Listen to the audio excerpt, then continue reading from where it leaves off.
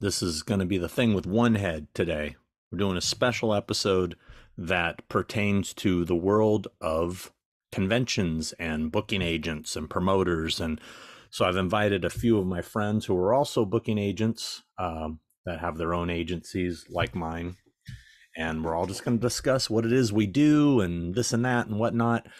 And it's not really Chris's world, and he's busy working on Exorcist right now. So I thought this could be a fun little, sub episode fall in there somewhere. Anyway, I hope you enjoy this, and let's see how it goes.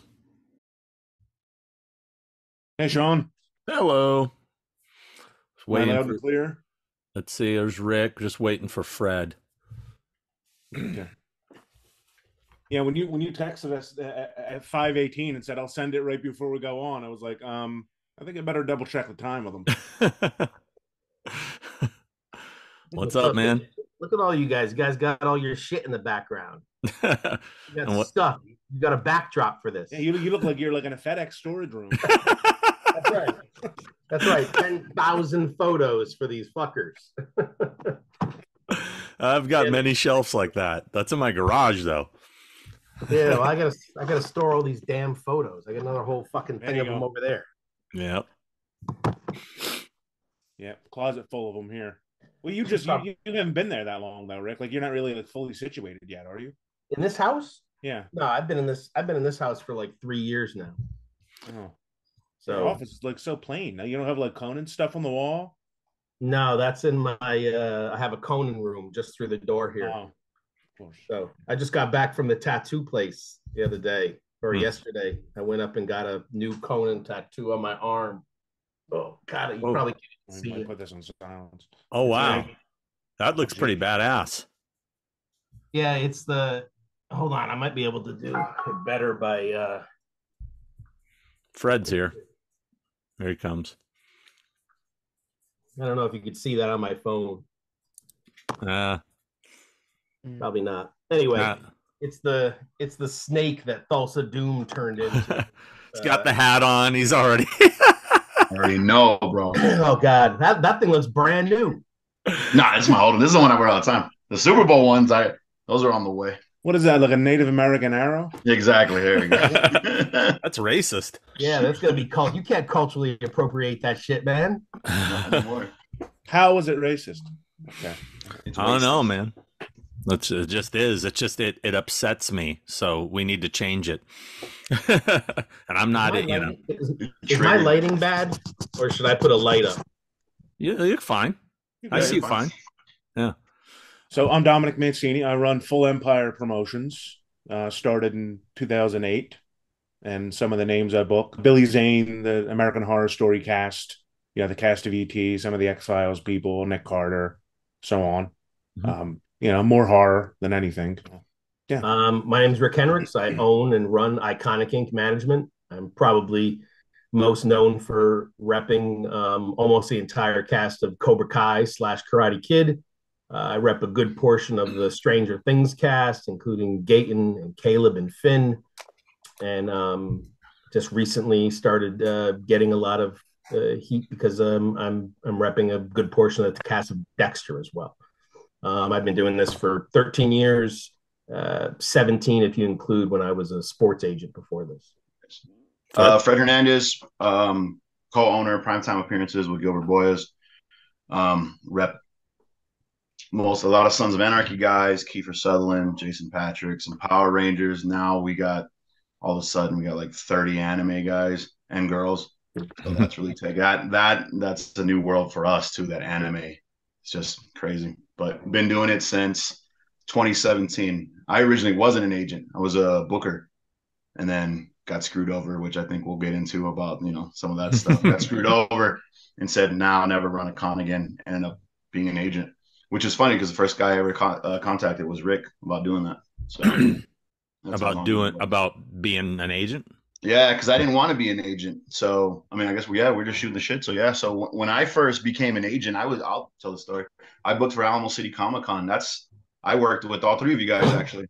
I worked directly with all three of you guys before Apple took over. But I worked with them. Long story short, got screwed over. But I came to Rick because I had booked a client directly. I booked Judith Hogue, who was the original April O'Neil in Ninja Turtles. She didn't have an agent, just emailing her, booking her for Alamo City. True story, man. This one conversation changed my whole life. We were at the hotel, the Indigo that we used to all hang out at. We were there. She had a good weekend. I don't want to get into how much she made, but she had a good weekend. She was like, "Oh my God, I thought I was going to be sitting next to, the people from the Brady Bunch." That's what she thought were at these things. Because back then, remember, we used to just do them. Mm-hmm. And she goes, "Oh, this is pretty cool. I could do this." And I was like, "Sweet. Well, I know some agents. I could hook you up, like with any of these guys. And she goes, "Well, you kind of seem like you know what you're doing. Why don't you do it?" And I was like, I don't know if I want to be sitting on the phone talking to promoters all day.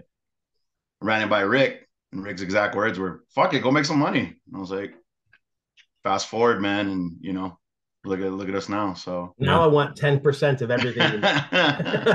Believe me, advisory fee. Yeah, I feel like that, and like celeb photo ops. It's like I should be getting a cut. I hooked you guys up with almost every show you work with. God damn it. And for those of you that don't know, I'm Sean Clark. I run Convention All Stars. I've been doing it about 20 years. Work with a lot of cast of The Walking Dead, like Norman Reedus, Jeffrey Dean Morgan, tons of the Halloween stars, like Jamie Lee Curtis, Nick Castle, Screamcast, Matthew Lillard, Nev Campbell, and so on.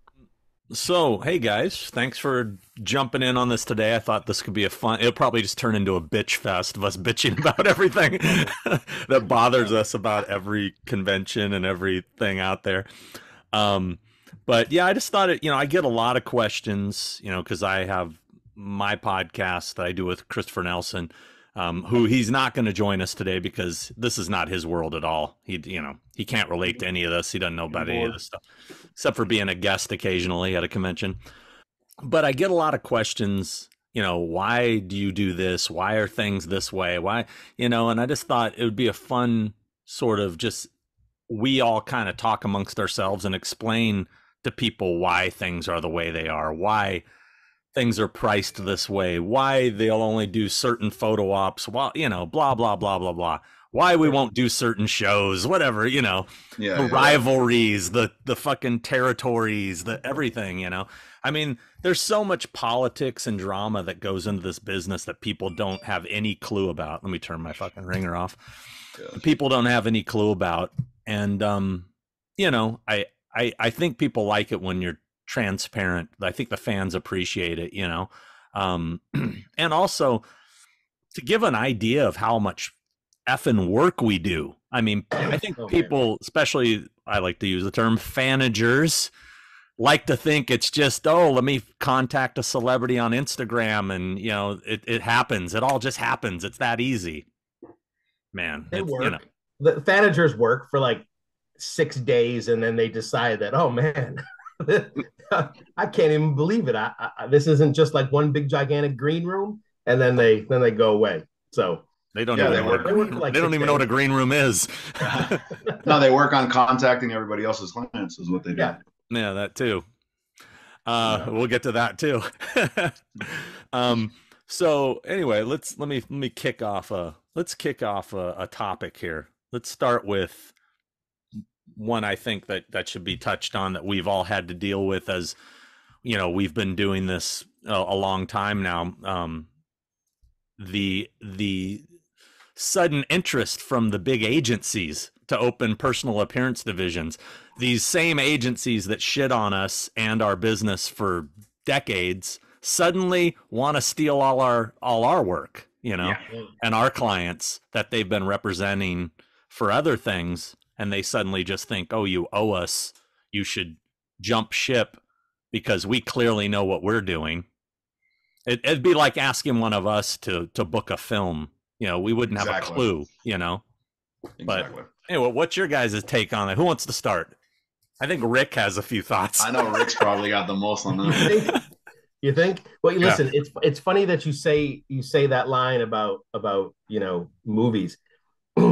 I mean, there's probably a handful of managers that I partner with in this. No agents. There's no agents. I mean, listen, they don't want to partner with me, just like I don't want to partner with them.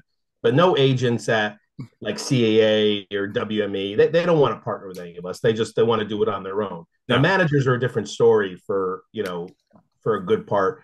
They're looking for someone to partner with. So I have a group of managers that I work with that I find to be great. Now, do I do a lot of this stuff direct? Probably 90% of it is direct.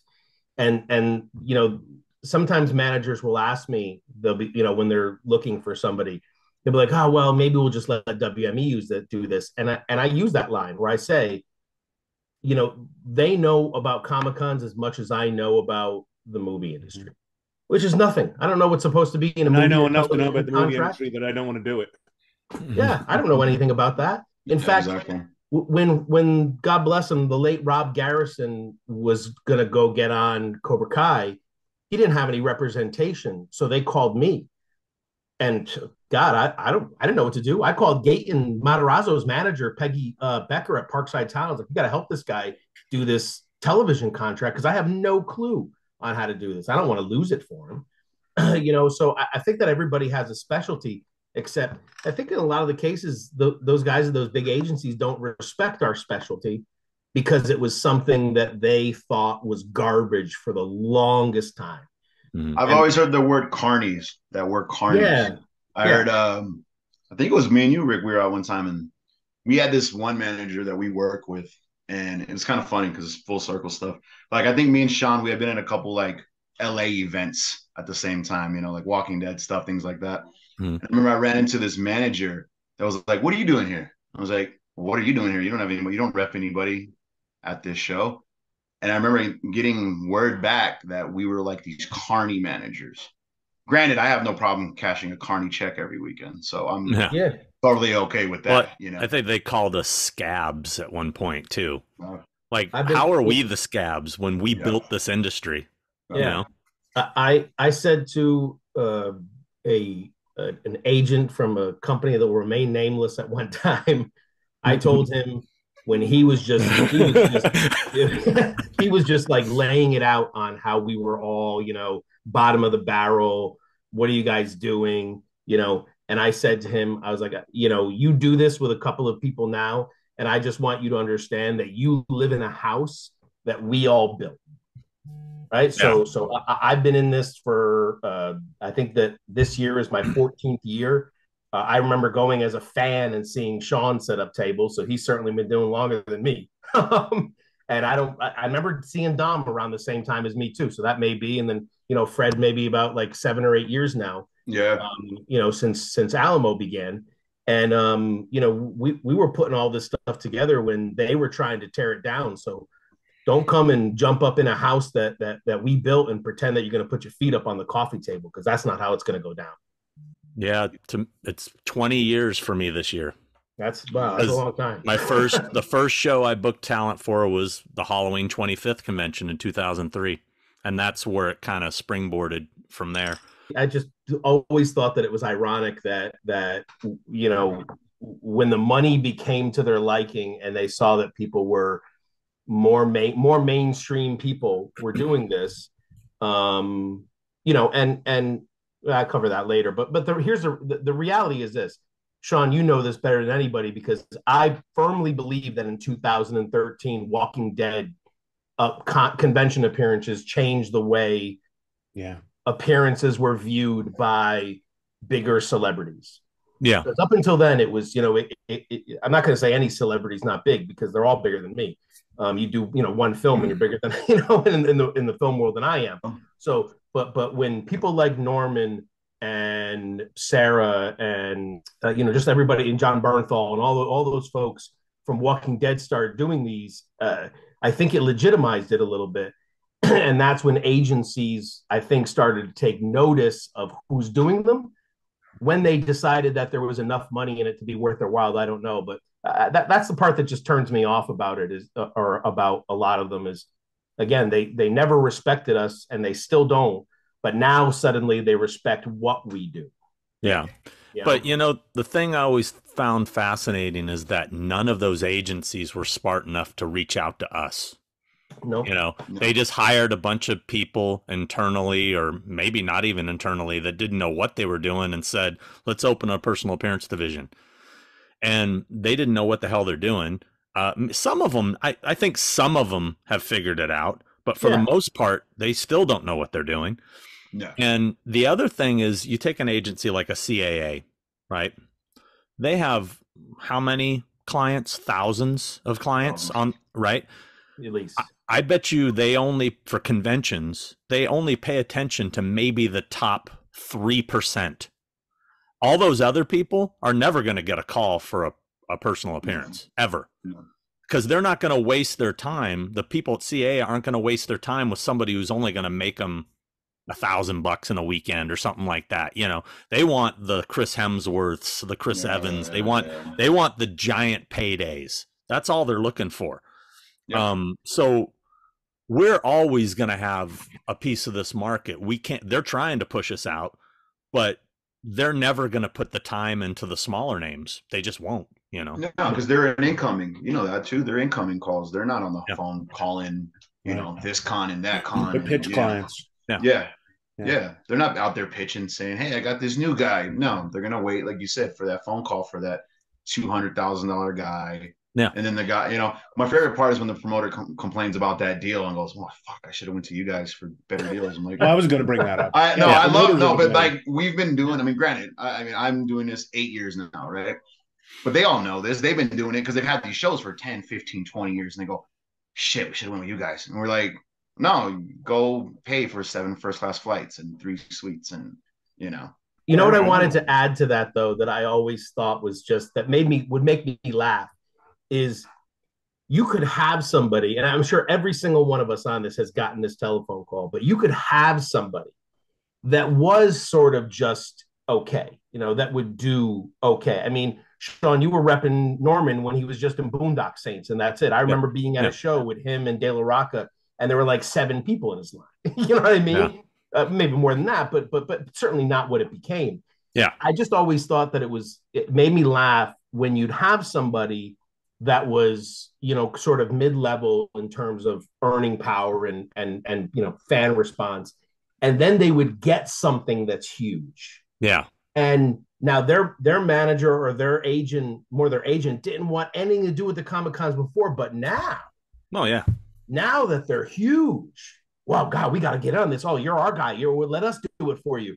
And, you know, I'm sure it's happened before, but I've never had a client like, let's say, Billy Zabka, who is a perfect example in my life, who I've been working. He was my second client I ever had. We've been together for 13 years. Mm-hmm. And when Cobra Kai got gigantic, I'm sure that somebody on his team was like, "Oh, you should let us do this."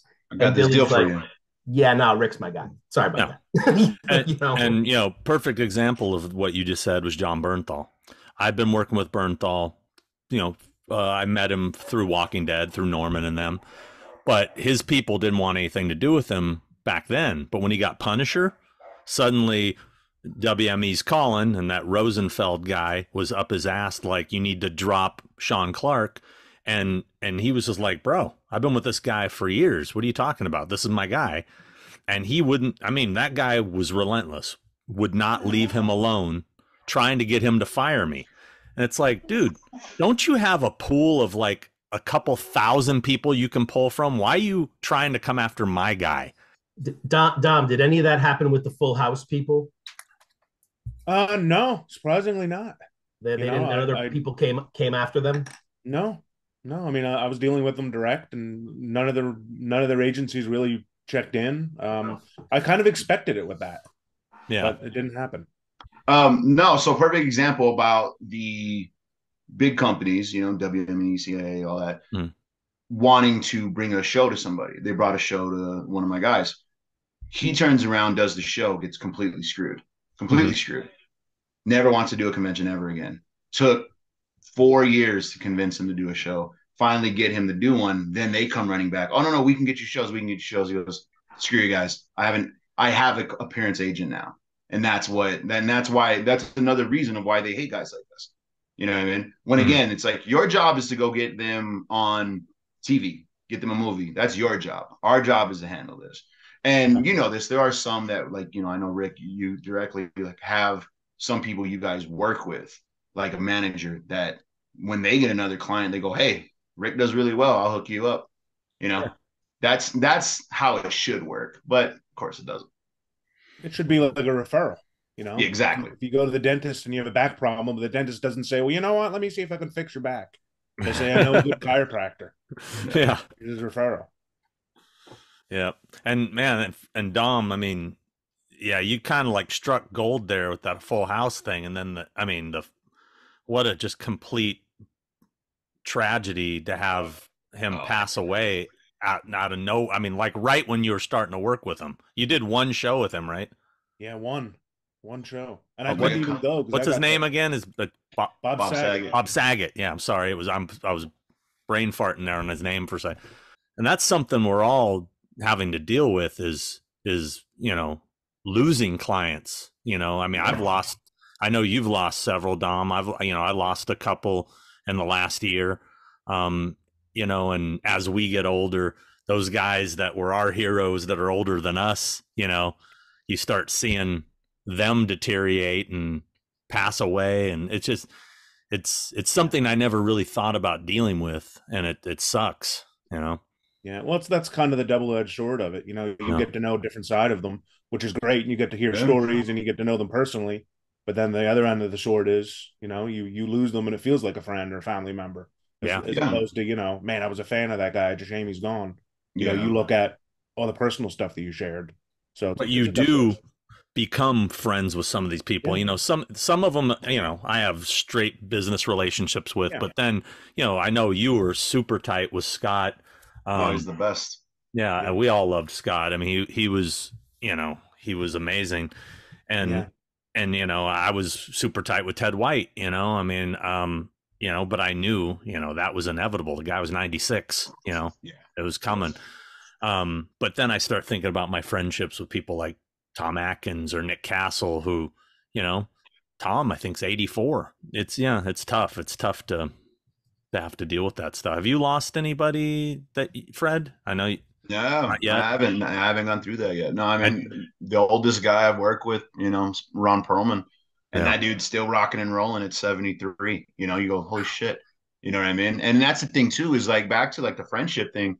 We all kind of all been to dinners together. That's one thing people don't get to see is we do get to do, we work all day long, but sometimes we go to dinners. I mean, shit, me and Sean, we used to always go watch boxing fights. Me and Rick, I mean, we go out. I've been out to eat with Dom and Scott a bunch of times, So just in December, me and Rick went out with, one of my clients, one of his clients, and we make these friendships where we, especially us four on this, know like, okay, this is Sean's guy. This is, Dom's guy. We never crossed that barrier of talking shows and things like, this, like I'm buddies with Bernthal, you know what I mean? Like, things like that. And we have that professional, what's the word I'm looking for? We understand. We follow the etiquette, We follow the etiquette. Yeah. You know what I mean? I mean, you perfect example, Bernthal, like that's a buddy of mine. And but we never like, I'm not going to go pitch the dude a fucking show. You know what I mean? It's like, why?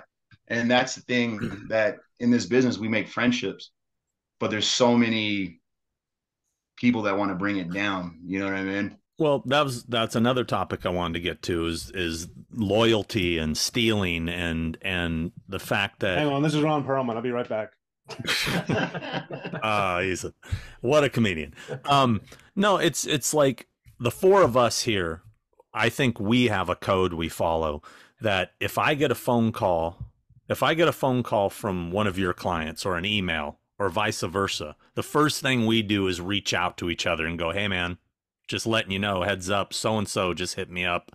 Yep. What's happening there?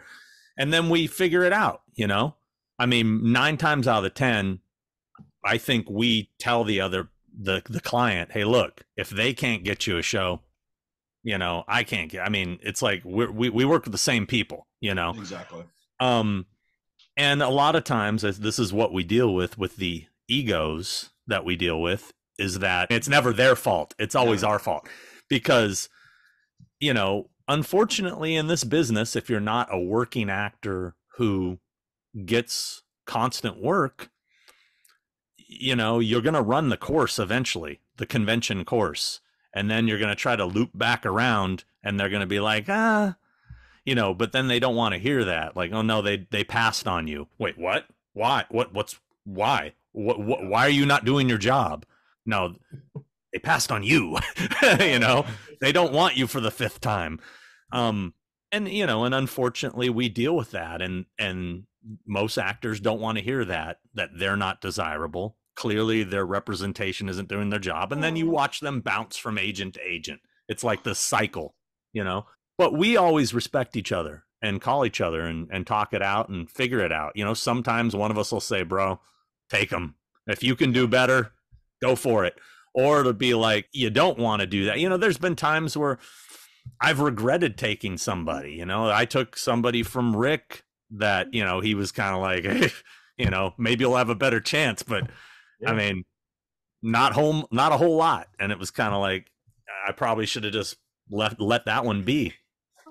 But sometimes it makes sense when you have a specific cast, like you work with a cast and you can fit them in to, like, I had the Walking Dead thing, you have the ET thing, you have the Sons of Anarchy thing, you have the Cobra Kai Stranger Things. You know, it makes sense to be able to be packaged with some of those people, you know, and it's a better sell than, you know, somebody trying to just get added into these already pre-existing reunions, you know. But then also, as we've all learned, there's a point where you only want, it's probably only healthy to have so many of a certain cast, because you get to that point where most promoters don't want to probably go deeper than maybe 5 people from a specific show.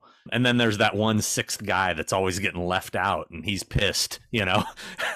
You know, I mean, I remember I offered Dom, I threw somebody to you that I thought you would jump on from a specific franchise, and you were like, nah. And I'm like, really? You got all the other people? And you're like, nah. And then you explained why, and I said, no, I get it. Okay, yeah. This was me? Huh? No, me. Oh, Dom. I was talking about the Dom, yeah. Oh, did I do that with you too, Rick? Yeah, there was one. There was one time where you asked, "Hey, do you want to work with this person?" And you know, the person that we're talking about with you and I was a cast member of Walking Dead, and you know, the problem was you know, I wasn't considered to be this Walking Dead agent. You know, I hate to pigeonhole myself and say, okay, well, I'm this type of agent, or I rep these people, but it's, you know, we all have a large grouping of something. And I wasn't the Walking Dead guy. It was Sean, Dom a little bit. Dom actually had way more Walking Dead than me. And Juliet even had way more Walking Dead than me, right? Mm-hmm. So you guys controlled 95% of the market for Walking Dead. So I have this one person. Nobody's coming to me looking for Walking Dead people. Yeah. And if they were to come to me to look for her, and then I'm saying, okay, well, I got to come to the show or something. If she's a client that wants an agent there and can't go herself, well, then the promoter's like, oh, I got to buy a whole nother flight for a whole nother agent. I'll just take one other person from Sean, and I ain't got to buy another flight because there'll be a volunteer there for them. So when she called me and she's like, yeah, I think we're going to go with Sean. I'm like, yeah. Yeah, that's what I would have done. that's probably where I would have gone if I was Walking Dead. I'd have gone to Sean too. So I called Sean and I was like, yeah, you know, this actress is going to be contacting you, her manager. And Sean respectfully is like, well, what do you want me to do? I was like, bro, take her, brother. I mean, you know, and at the time I didn't really know that it was going to be that big of a challenge to get her work, because, you know, Walking Dead at the time was in every show. You couldn't get enough. Yeah. Walking Dead every place. I think the only reason I said yes at the time was because the unique situation I was in, which doesn't happen often, was there was Walking Dead only conventions that were all over the place. So yeah, could I pop her into all of these? Sure, but she kind of came in late to the game when they were all starting to kind of go away. So I was only able to get her in a couple, you know.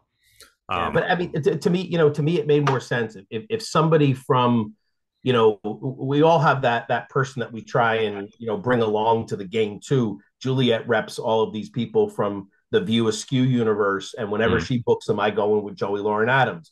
Dom has everybody from ET. Whenever he books the trio, I contact the promoter. I'm like, hey, I got to see Thomas Howell. I don't think I have anybody that matches up with any of Fred or Gilbert's. Yeah, we talked about something with Monster Mania, remember? Oh, right. Yeah. With Monster Mania as well. Yeah. So we all have like that person, you know what I mean? No. It's like, hey. Oh, Sandy Johnson. You asked. Me and you Sean asked just me to yeah, help her. Yeah.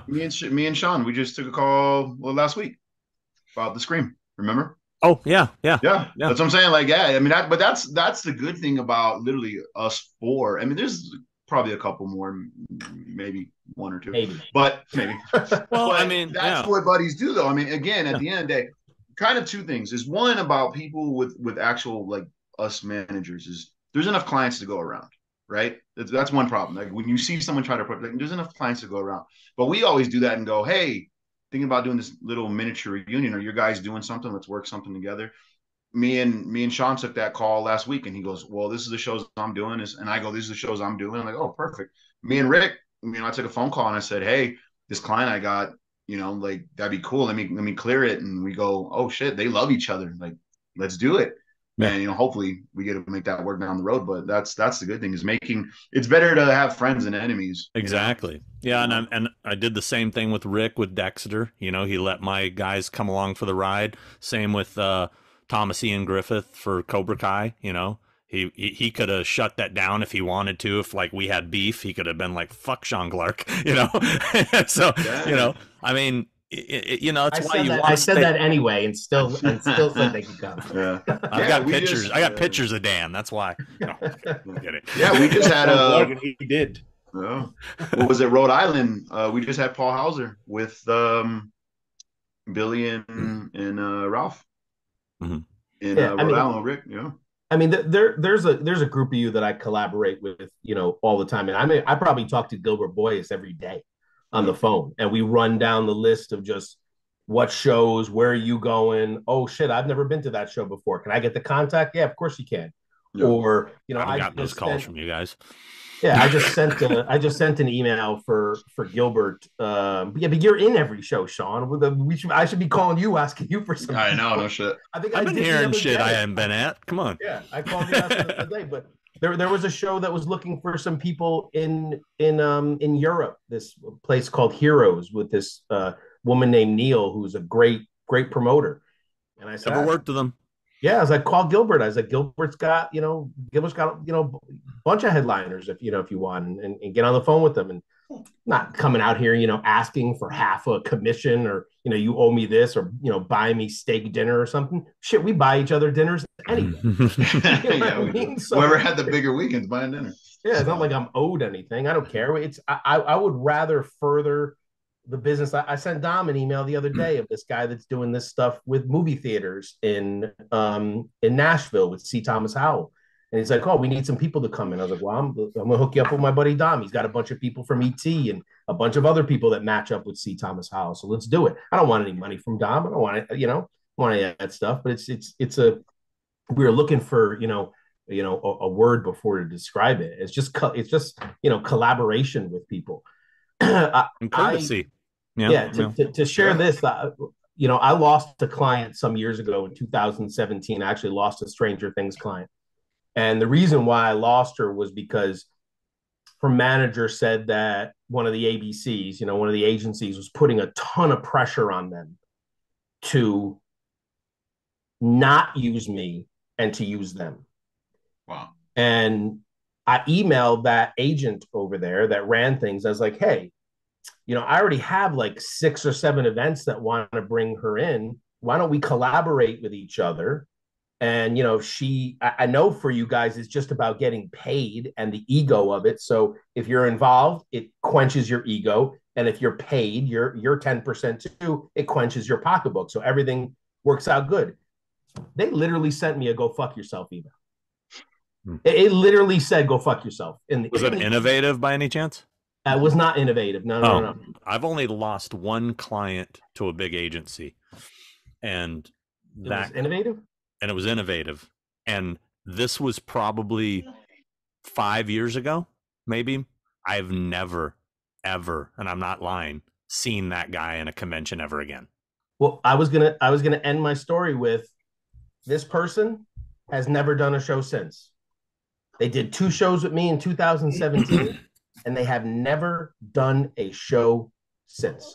And it's because WME is asking an outrageous amount of money and perks for them. Oh, you got to fly 6 of us in, and they need 2 suites, and they need,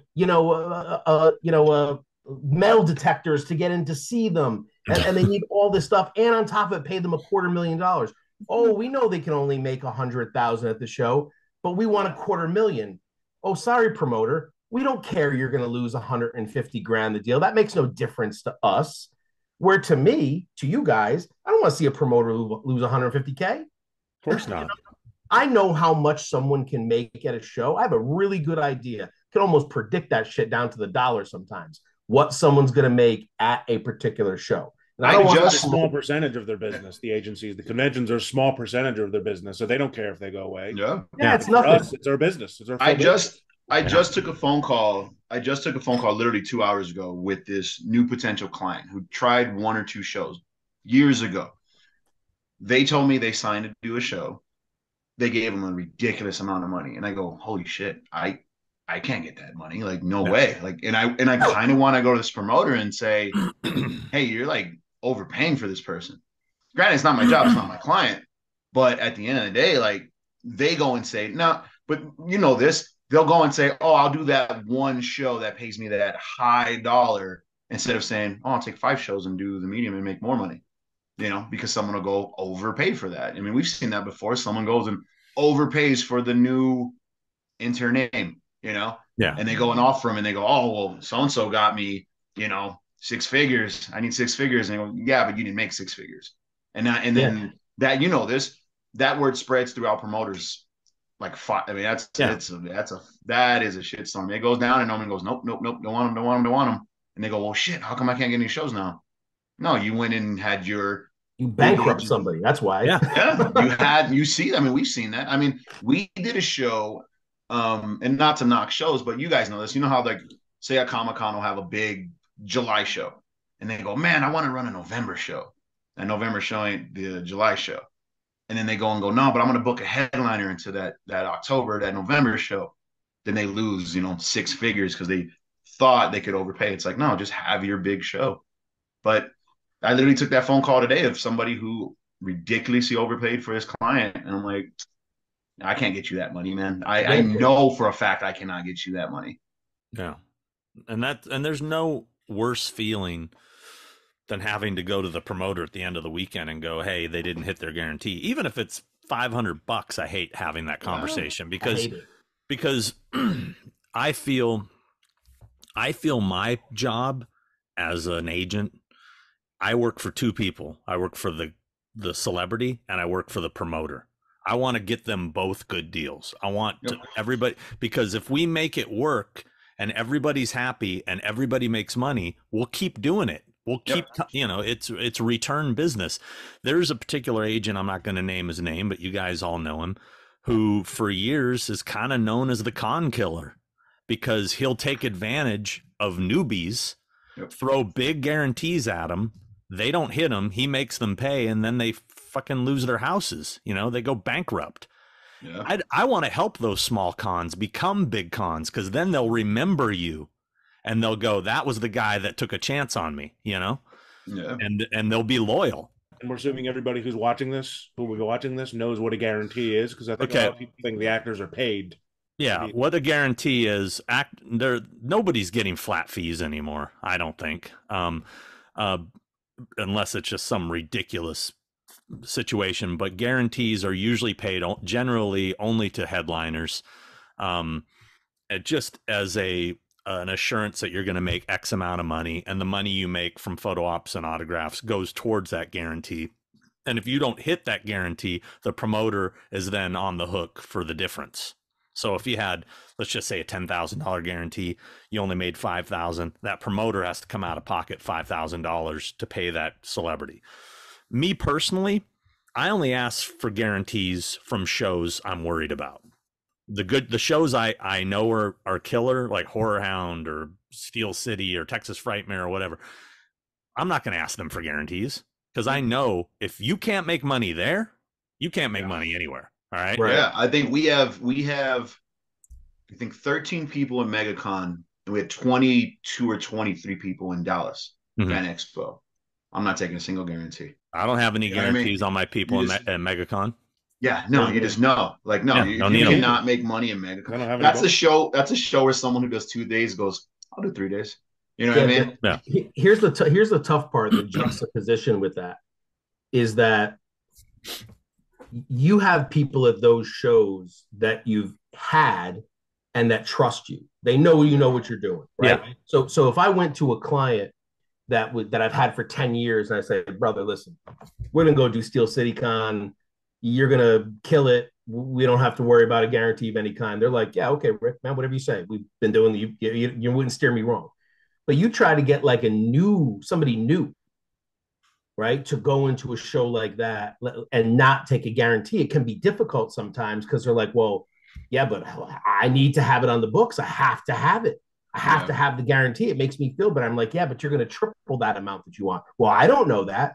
Yeah, but I do. But you if you know it, then you guarantee it to me.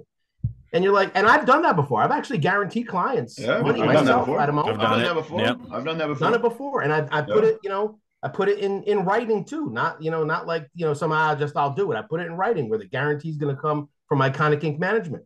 I've never had to pay that money out ever. Mm-hmm. Never. Yeah, no, because I just knew. You know what I mean? I just knew that's the part, and I guess we're still on the agencies. That's the part that makes me laugh about the agencies because that's the piece that they don't know.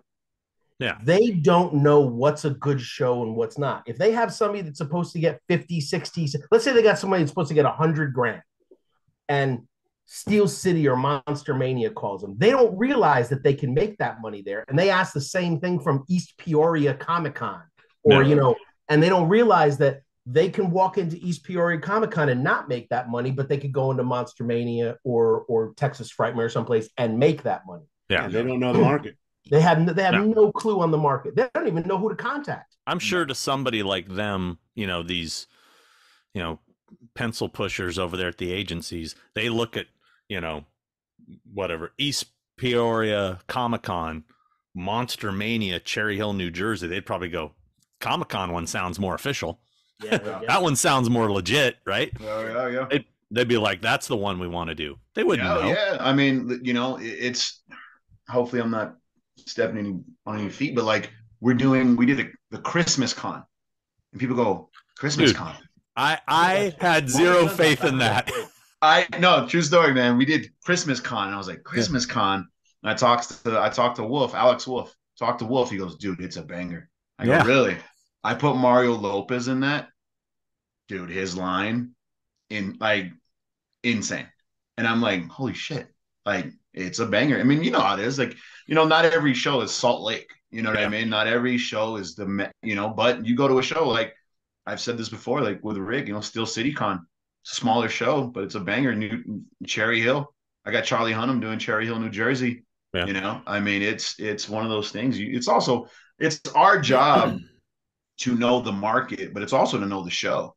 Yeah. Because you can go to a big market, you can go, I'll pick a market, like a Boston, right?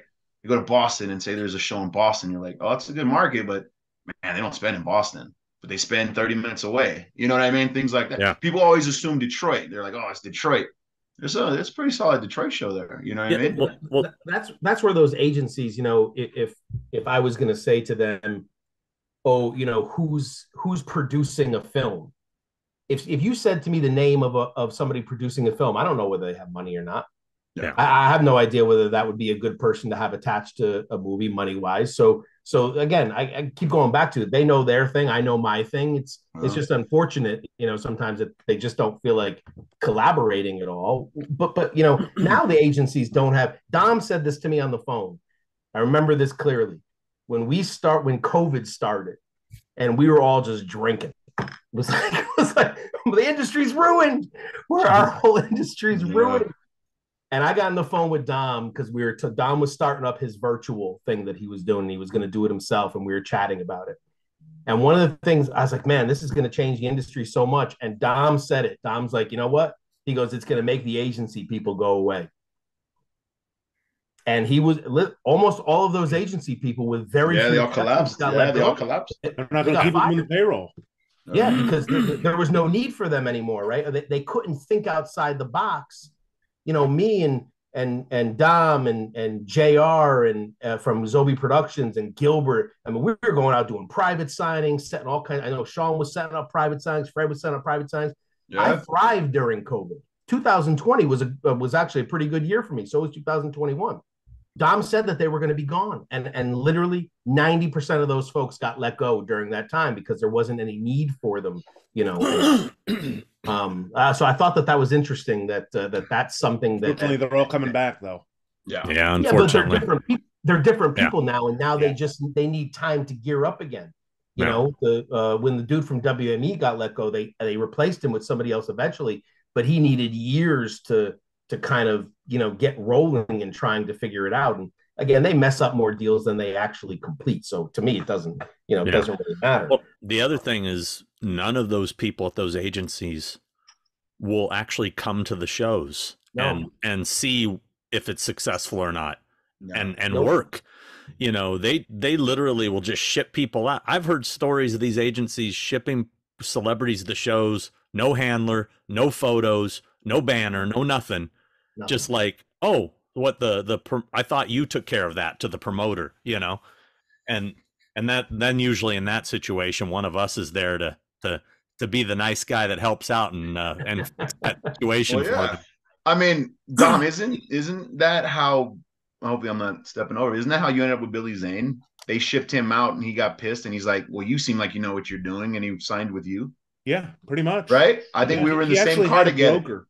He had a broker. That's right. We were in a car together. We were in Wales Comic-Con, and the guy was just so pissed because the broker, he actually was there, but he wasn't doing shit. He was sitting in the green room all weekend. Yeah, he was in the green room. I remember this. He wasn't doing shit. Yeah. And Billy was talking to, I had never met Billy Zane before, and me and Dom we're all, you know how it is, we're all at the same hotel and shit like that. Yeah. And he was telling Dom, don't quote me word for word, but he was like, well, fuck, you seem like you know what you're doing. Like, I'm cool.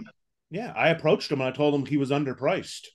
Yeah. And he goes, what do you mean? And I said, there's like voice actors over there charging double what you're charging. You're Billy Zane. Yeah. And he goes, you're right, I am Billy Zane. And I said, you could make this much money. I could get you 5 shows right now.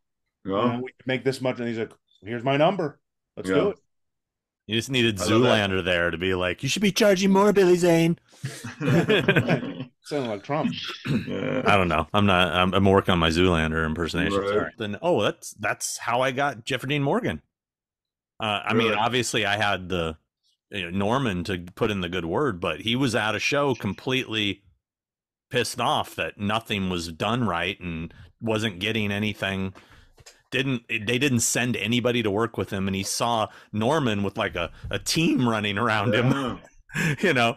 And I said to him, I go, hey, if you want, I can get one of my girls to sit with you for the weekend and take care of it. And Nicole, I said to her, I go bag that big fish, and she did. You know, I mean, she made sure he was stoked. And at the end of the weekend, he's like, I want this kind of service, you know. I got Jennifer Carpenter that way. I was at a show with Jennifer Carpenter. I had Kayla McLaughlin from Stranger Things at a show, and I walked on. And my wife was a huge Dexter fan, bigger than me, and I liked it. And I knew I want to see if I could take a picture with her, which I never do. I never take pictures with anybody. So I could send it to my wife. So I walked over to her table, and she had a single black and white headshot on the table. And I said, man, well, how come you don't have any Dexter pictures or Exorcism of Emily Rose? And she's like, oh, I asked that, and my agency said, well, there's no licensing for any of those photos, so they can't be here on the table. I was like, oh, so do you plan on selling anything? And people would go up to her table and then scurry away real quick because they had to go find a photo on the floor that's being sold. Or a poster or something. Yeah, and we ended up chatting in the green room, and she saw I was attentive with Caleb and knew exactly when their car was going to be there, what time their flight was going to be, what time lunch was, what time their photo ops were, how many photo ops they did, when we're getting paid, all that other jazz. And she's like, hey, here's my telephone number. Call me next week and let's talk. And boom, that was, I don't know, like 6 or 7 years ago or something. But I think Yeah, I mean, everybody has a that's, story yeah. like that where you just, And it's kind of and being like right again, place, right time stuff too, you know? I yeah, mean, that's how I ended up with Rose. That's the guy, or not the guy, this girl I called Sean about Rose McGowan because of Scream. I was at a show with her. Dude, I never met Rose McGowan in my life. Literally sat next to me in a green room. I'm there with my assistant and I'm telling them, like, go do this shit, go do that, blah, blah, just work stuff. And she goes, oh shit, you kind of seem like you know what you're doing. She's friends with Holly Marie Combs, who goes, hey, Rose wants to talk to you. I talked to Rose and she was like, hey, I need someone who knows what they're doing. And I said, shit, cool. And don't you think that falls on the talent too, to call you and say, "Hey, there's other Well, agents approaching me"? Well, I think it's both. I think it's both, yeah, man. Because, like, perfect example, like Jason Patrick was with Damien, right? Mm-hmm. Jason Patrick called me, and I like Damien. Got zero problems with Damien. I called Damien and said, "Hey, man, Jason Patrick called me, said it's just not working out. I want to know what's up." And he goes, "Ah, fuck, man." He goes, "You know what? If you want him, yeah." Same with Amy Jo Johnson, the Pink Power Ranger. Him, and I guess they had a falling out, and he goes, not so many words. He's like, "Fucking take her," and but I've always made that phone call. Granted, the people that don't make those phone calls they're not in here. Mm-hmm. That's the truth. You know what I mean? Like, if fucking Ron Perlman didn't want to work with me tomorrow and he called fucking Rick, I know Rick's gonna fucking call me. Like, we know that shit. It's the people here. And I've had this deep conversation, especially like over COVID. And I've said this shit over COVID. When you realize who were your friends and your enemies and what you did need in this world and what you didn't need, you know what I mean? The fucking stress and the headaches. And I'm not to get too deep, but you go, fuck, I don't need these headaches. Fuck that. Like, I don't need to go through this headache of bullshit. Yo, you're not happy? Fucking go. Go with someone who's going to make you happy. I just fired a guy. You were there, Rick. I fired a guy at Steel City. And a guy that everybody goes, holy shit, I'm surprised you worked with that guy for fucking so long as you did, the way you are. And I said, I didn't know how you did it. Yeah, everybody fucking. And I was like, you know what, dude? My life's too fucking short to be stressed out. I'm like, we all know, and not ego, because there's so many fucking egos in this business. We all make very good money. We're very blessed to do what we do, whatever, right? But the fucking headaches, nah, I'm done with that, man. I think we've all hit a level that we go, once you hit that level and say, we're doing good, we don't need those fucking headaches. Yeah. But it's so many fanagers, which I love. We all love that. The fanagers that want to send those emails and want, hey, I got this show, I got this person. Only those clients who don't have your back are the ones that are going to take those emails. Yeah. They're the ones that are going to take those fucking emails and say, oh, this guy's got me a con in buttfuck Mississippi. I'm like, oh, cool, have fun. And it always comes back around that they'll go do those shitty little cons with those fanagers, and then they'll come back like, oh, hey, I see Whorehound's doing another show, or be like, yeah, well, yeah, maybe exactly. See if Chris give him a call. Yeah, yeah. Best of luck to you. They have a really good coffee shop in Buttfuck, Mississippi, by the way. Yeah, it's funny. I feel like I've lost more people that have been stolen from me. I have had a couple of clients actually poached. Chris Majors was one of them that did it. Mm-hmm. But I feel like that client was unsatisfied with what was happening with us. So I've always said this, and I've said this to clients before too. If you're never not going to be happy with the quality of my work while I'm doing the booking process. I always have good pictures. I always got a nice banner. I always am either there or have an assistant there. I always know the event. So I know what the hotel is going to be like, what the venue is going to be like, what the spacing is going to be like. I've had very few people who have done the events that said, man, Rick, you suck. Yeah. But I have had people say, you don't get me enough. And the fact that you don't get me enough, I'm going to go with somebody else.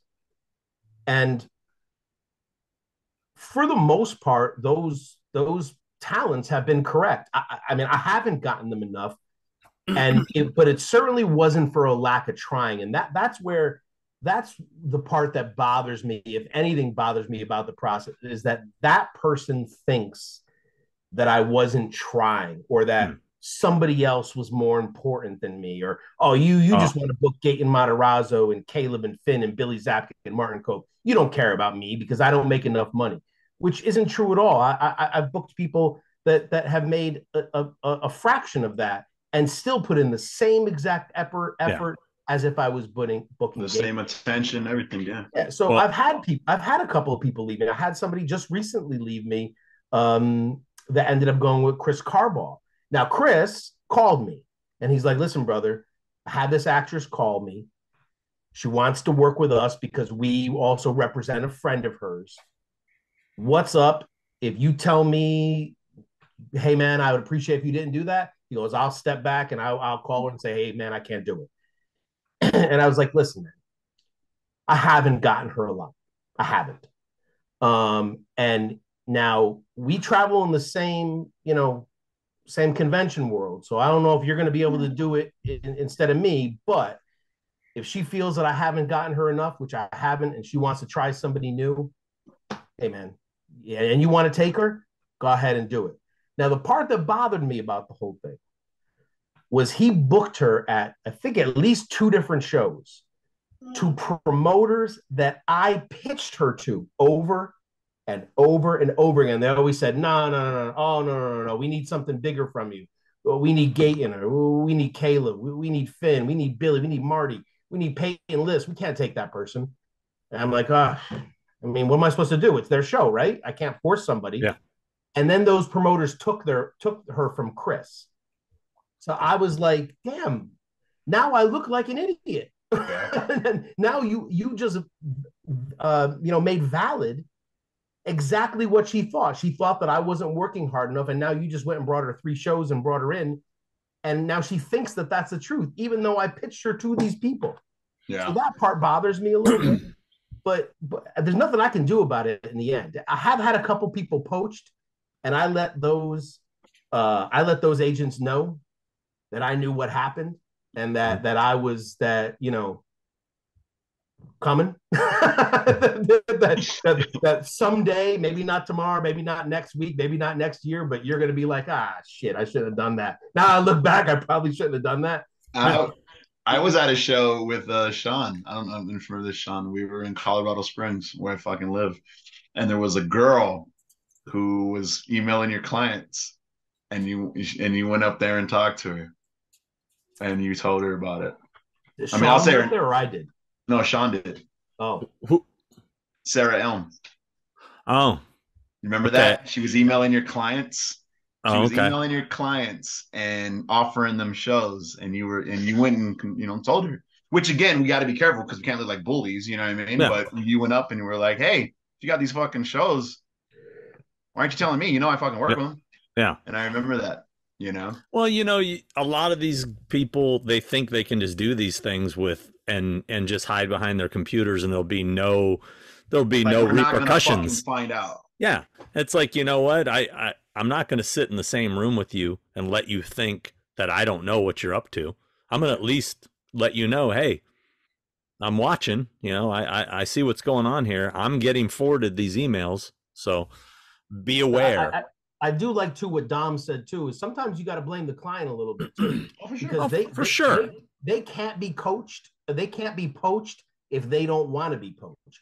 You could have 60 agents go up to Martin Cove, and Martin Cove's gonna laugh at every one of them. Like, yeah, I'm not leaving. Yeah. But you're gonna have, so those people that decide to leave you, they let themselves get poached in a way. For whatever reason it is.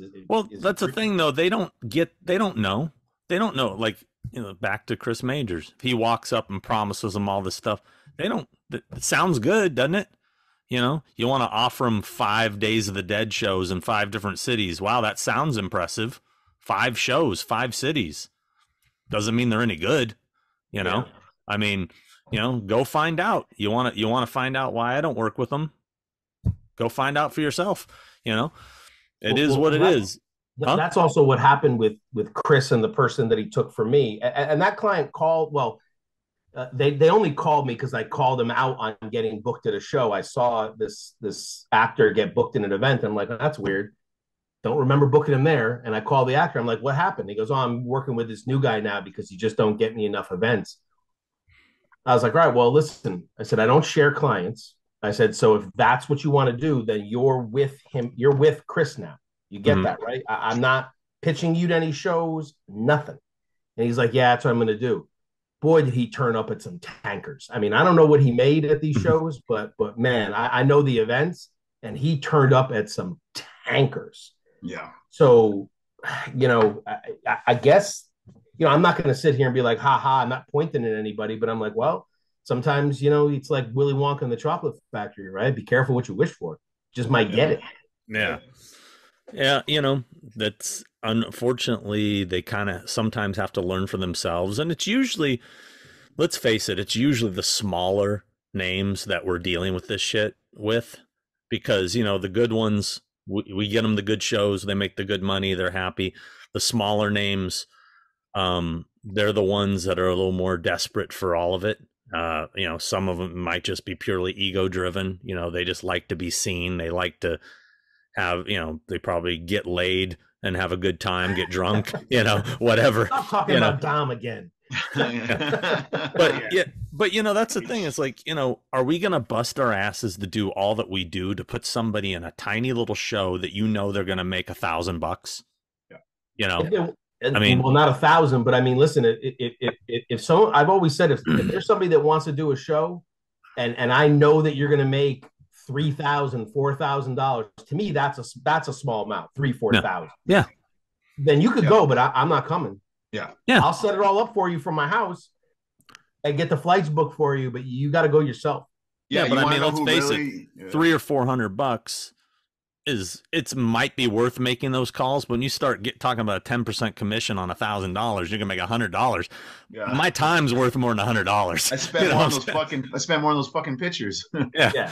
If it becomes a lost leader, if you're gonna lose money on it, then no, it's not worth it. And the thing is that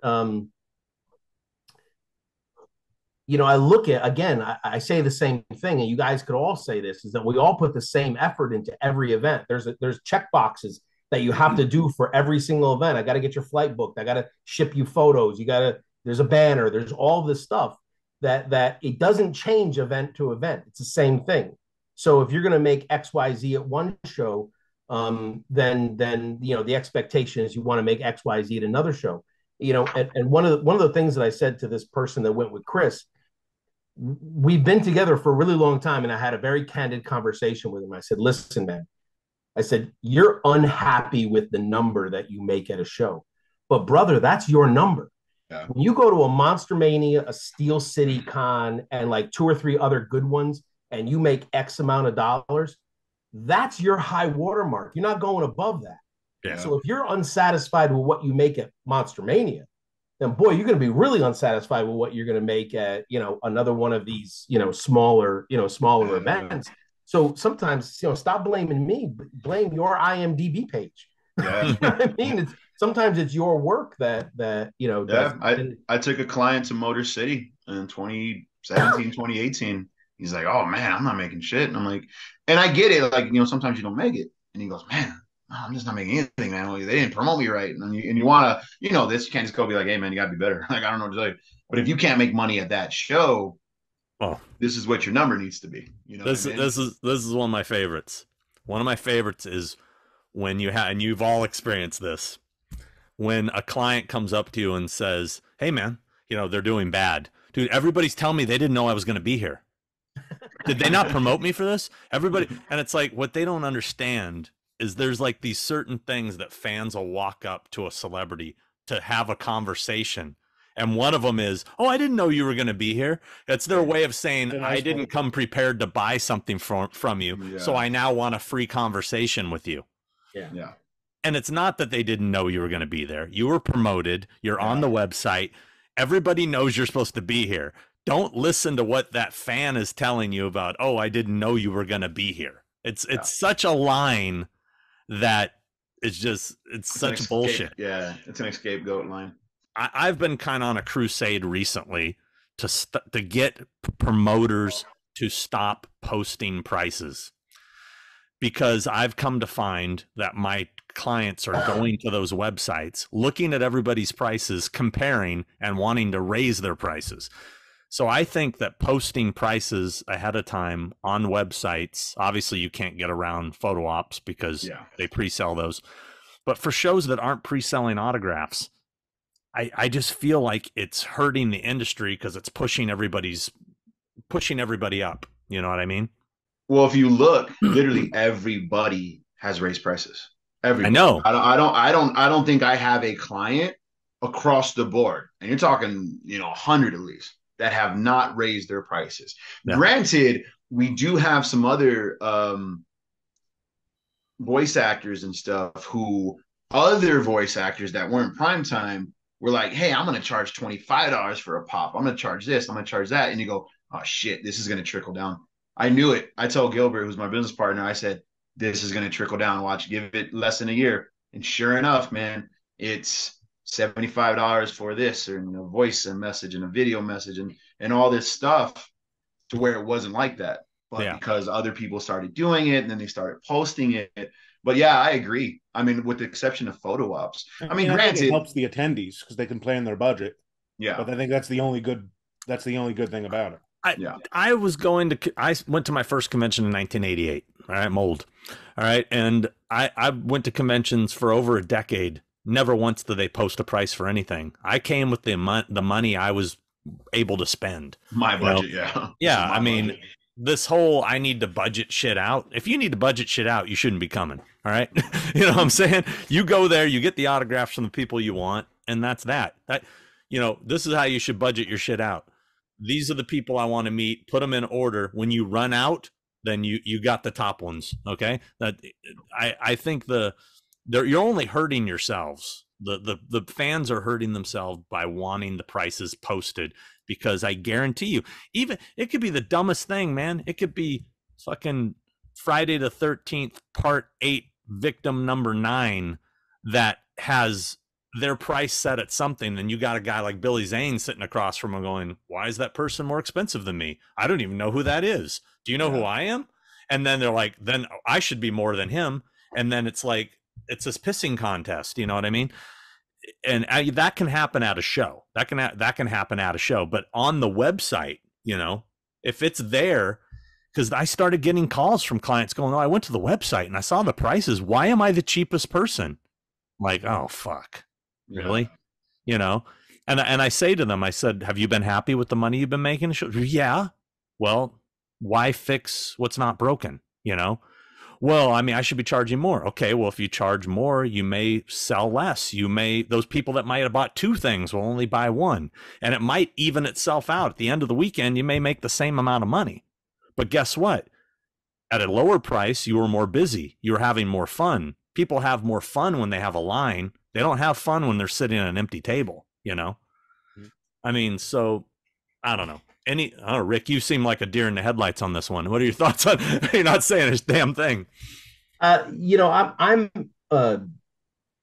know how to think about shows posting pricing, because they only started posting pricing essentially when social media came about. I mean, prior to, let's say, 2005. I mean, I think Facebook came out in 2003 and started to get popular around 2005. I used to go to Chiller Theater in the mid 90s, and I mean, hell, I didn't know how much people were going to be, and I didn't even know if that price was going to get me 1 autograph or 10. I mean, I went to believe it or not, the very first celebrity show I ever went to was a Chiller Theater show, and I went because Mako, who played the Wizard, and Conan the Barbarian was going to be there, and he had a sign on his thing for $15 for an autograph, and I paid him the 15, and he signed 9 items for me. And I'm like, oh, shouldn't I give you times 9? And he goes, no, this is just the price. I'm like, oh, wow, okay. Thanks, man. And then, but Adam West, if he looked at you across the way, it was $20. You know what I mean? First celebrity I ever paid for, Adam West, 1993. Adam West, yeah. So, I realize the problem that posting pricing causes. I also realize that the fans do want to know how much it is so that they could budget and get, a certain amount of money. But I think that even when you get to the show, people will look across at each other and see how much they are and be like, well, wait a minute, I want to charge that. And that's the worst thing that you could see, where somebody crosses out their price on their sign and puts a higher price in it. Well, that's something I absolutely tell any of my clients they can't do.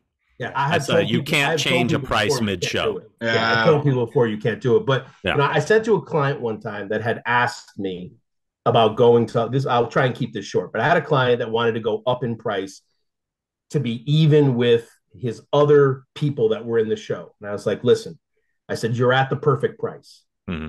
And I said to him, it was between $40 and $50. And I was like, let me ask you a question. Would you rather sell one autograph for $50 or 3 autographs at $40? And he sat there and thought for a minute. He goes, 1 autograph at $50. I was like, no, wait. Let me say it again. 1 autograph for $50, 3 autographs at $40 a piece. And he sat there and thought. He goes, 1 autograph at $50. I was like, are you kidding me? I was like, you realize the other one, you make $120. He goes, yeah, but I got to work 3 times as hard. I'm like, well, maybe this logic isn't working. But we raised his price to $50, and I tracked it for like 5 shows.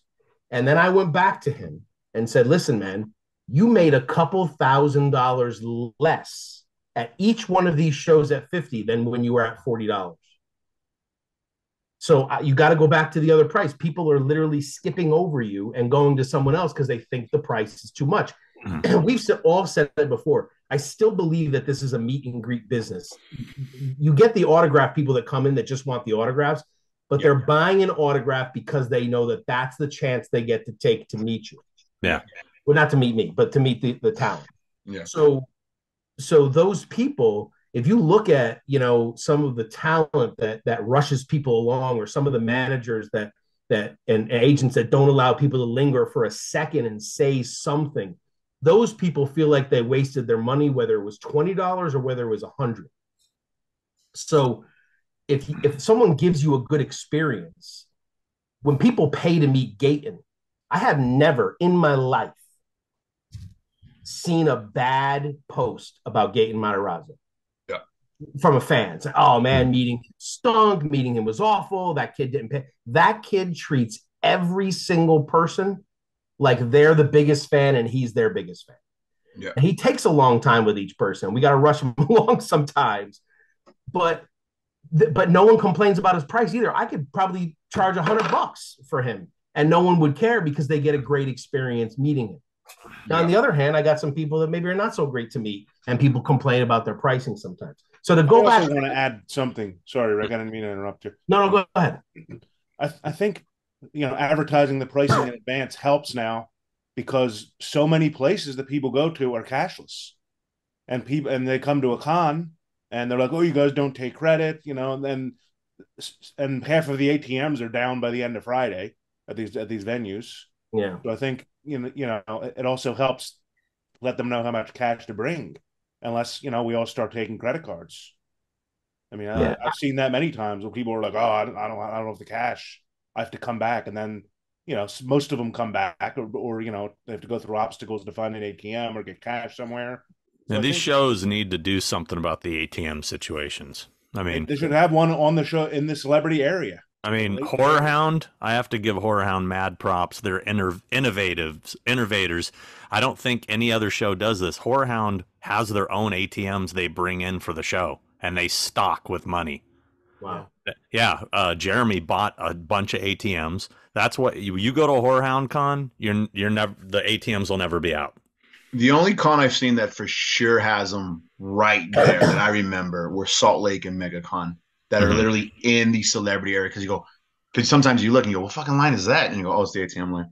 Yeah. They're in a lot of celebrity areas. I've seen them in more than one location, but a lot of times they're more though. Few, and then they're gone, and they run out or they break down. Yeah. So I'm just to finish up my thought. I'm neither for nor against it. I see the problems that it causes, but I also see the advantages to it as well. But then you also run into an issue where let's say you have a client that has a base price and then they charge more for a pop, charge more for a poster, charge more for a die-cast car, charge more for something else. Then the fan is kind of fooled because they're like, oh, I only thought it was $50. Oh no, sorry, this person or 100 for full posters. Or what if that you get to the show and that celebrity says, oh yeah, I'm raising my price, and they didn't tell you. It's like, well, you've been advertised at this. And they're like, well, no, it's that. And then you're getting complaints all weekend. Dude, the website said then the promoter's coming up to you. You told me so-and-so was charging this. And it's like, I can't, I'm not, what do I do? I'd rather avoid that situation. They walk in, there's their sign, no complaints. It is what it is. What could happen too is, some of these people book early, they book the day after their other show is over. And let's say you have a guest that, let's say I brought Jenna, I don't rep Jenna Ortega, but let's say I brought Jenna Ortega to a show, in October of last year, and she was announced for a show this March. Yeah. Well, guess what? Jenna Ortega isn't going to be the same price that I said in October of last year that she would be in a show this March. Exactly. It's going to be way more money in that. So sometimes, you got to go back and listen, there's such a thing as overpricing as well. Sean, this is a story that I don't even mind telling because you know it and we've joked about it before. But there was a point at Texas Frightmare Weekend, Nev Campbell's very first show, the very first show she ever did. She was way overpriced, massively overpriced. And did not work with me. Let's clear that part up. She wasn't working with me yet. She was because we laugh about this because she was working with another agent who had her grossly overpriced and in a private room where nobody could see her. We called it the Fortress of Solitude. Remember that? Yep. Yeah. They're like, where's Nev Campbell? She's in the Fortress of Solitude. Nobody could get to her. And they were literally at one point on a Saturday afternoon begging people on the microphone to get in her line. Yeah. Begging people like, please come get Nev Campbell. And people will come and they'd see the price and they're like, oh my God, not a chance am I going to pay that. I almost want to say it was like $80 something. I think it, and now mind you, this was like what year was that? 2015 maybe? So no. I think she was 75 just for an autograph. Something like that. She still isn't even that high now. But then you get her and you rationalize her price down to an equitable amount. Try not to wait 6 hours to meet Nev Campbell now at a show. Yeah. And it's not because she's any more or less nice. I'm sure she was wonderful at that Texas Frightmare event. She's probably really nice. She doesn't have more or less of a breadth of her popular work. The people that are getting her lines still want the craft. They still want Scream. They still want those same things.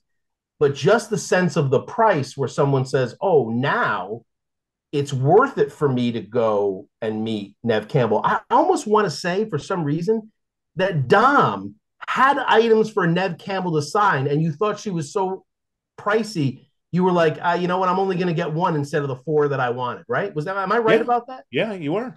Yeah. I remember him mentioning it to me at the show. And he's like, Dom was like, if she was a better price, I would have spent more money.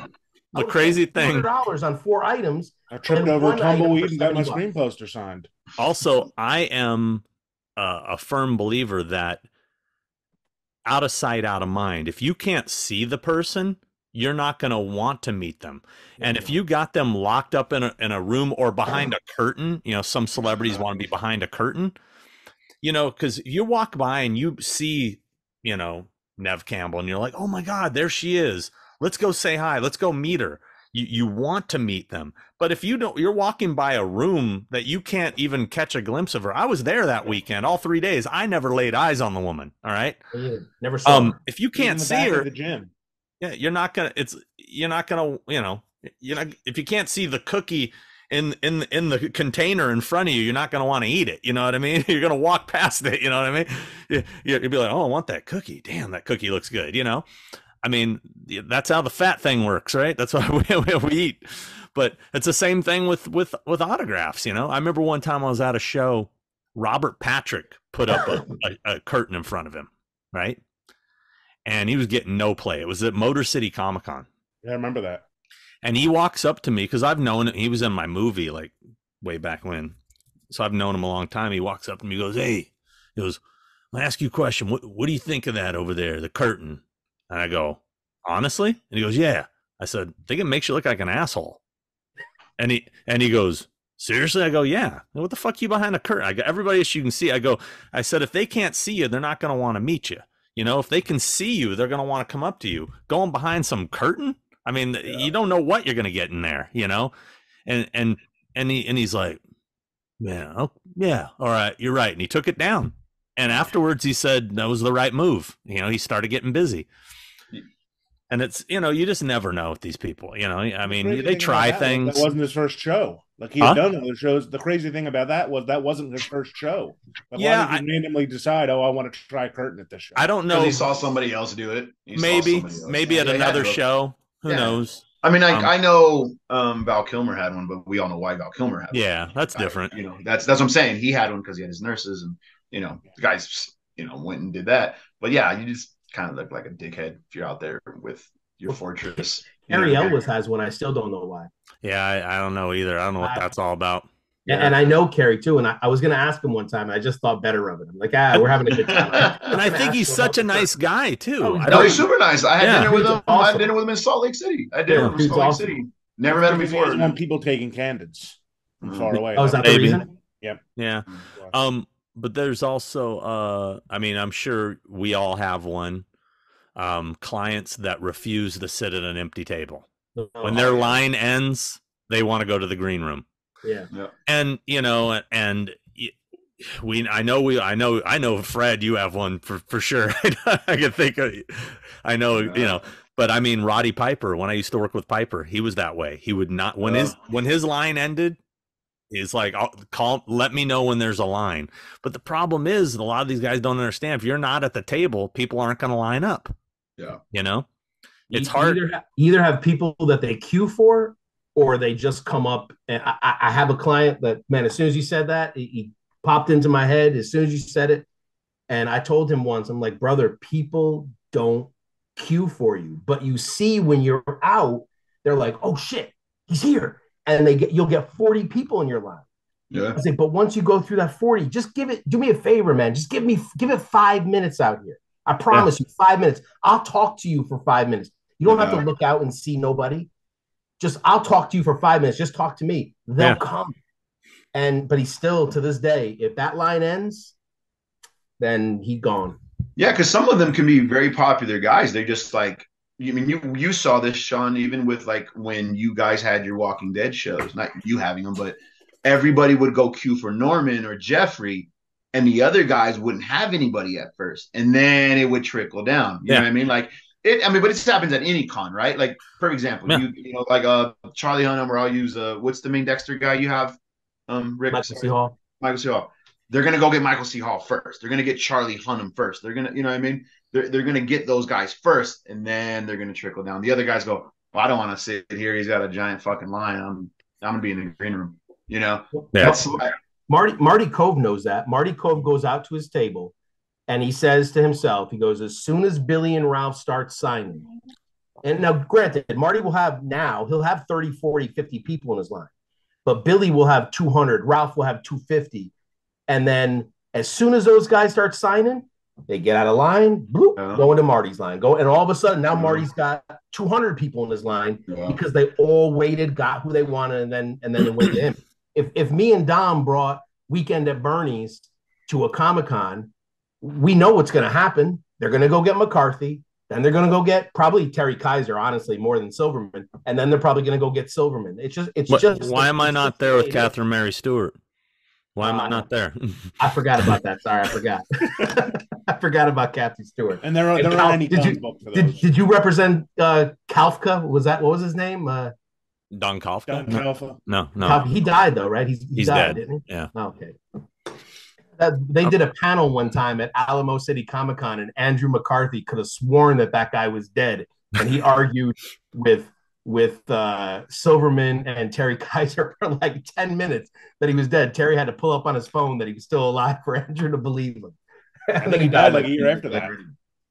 What's that? I think he died like a year after that, though. Yeah, he died real close after that.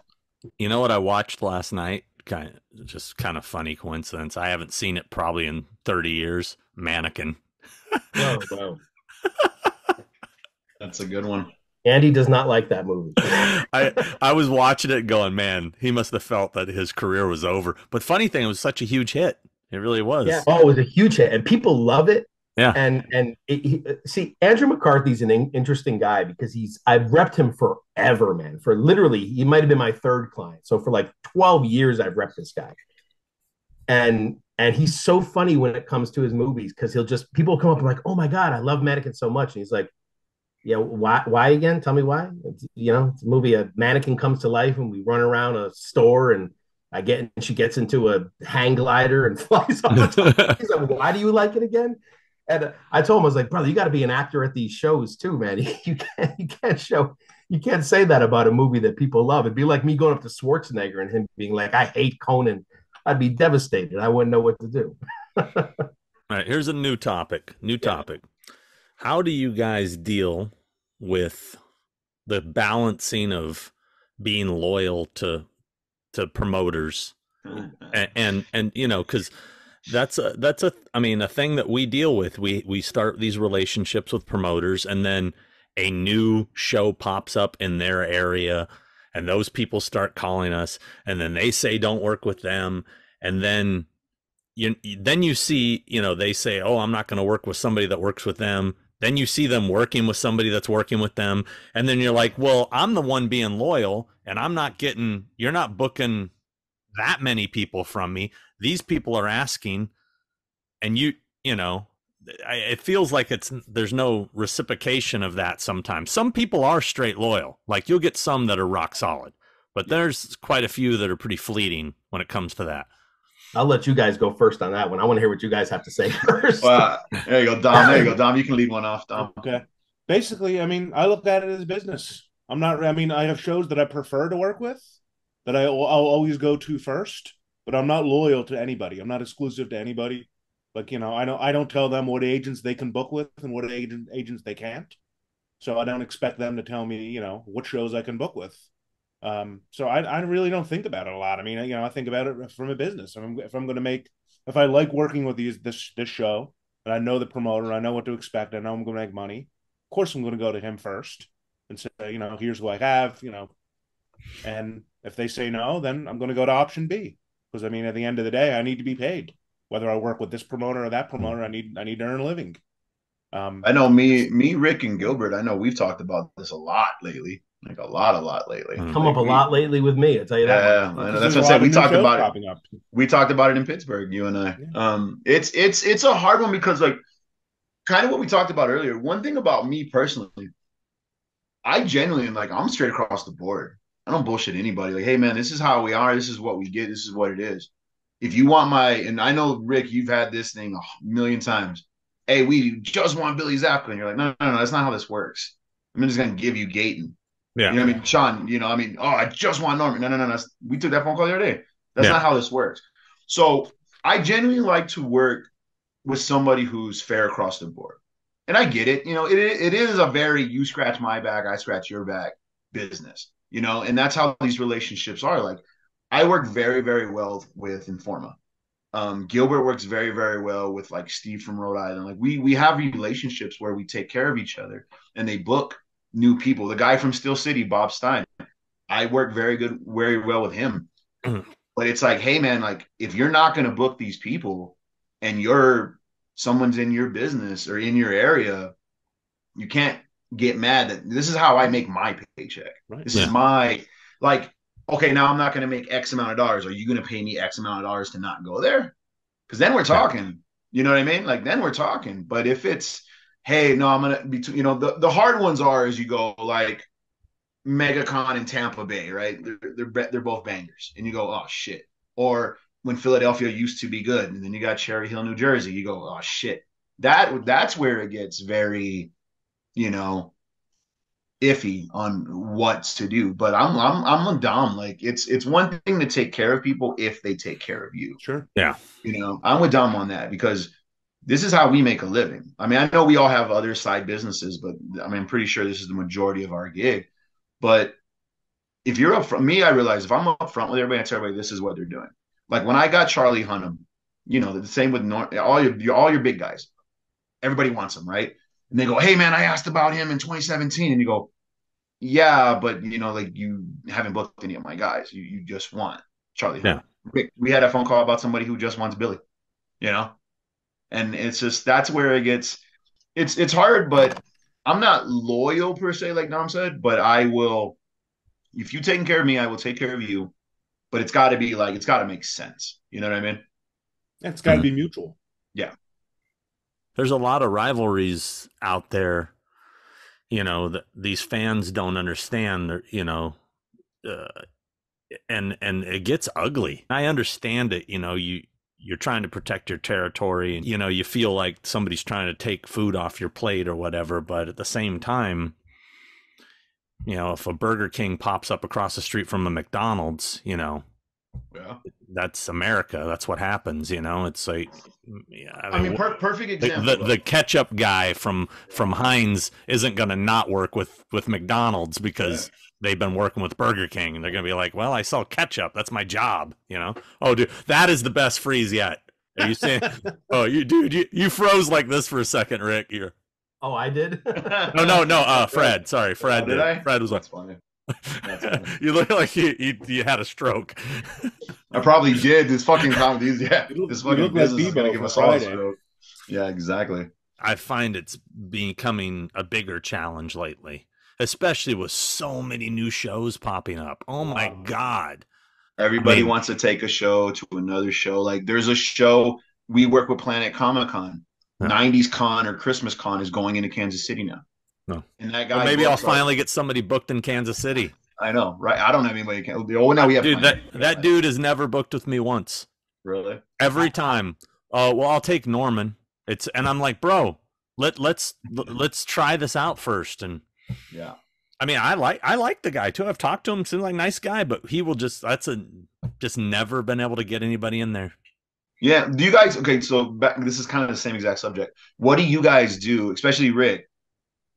What do you guys do when a big show that has multiple shows, 15 shows, and your client goes, hey, I just want to work with them. Like, let's go do their tour.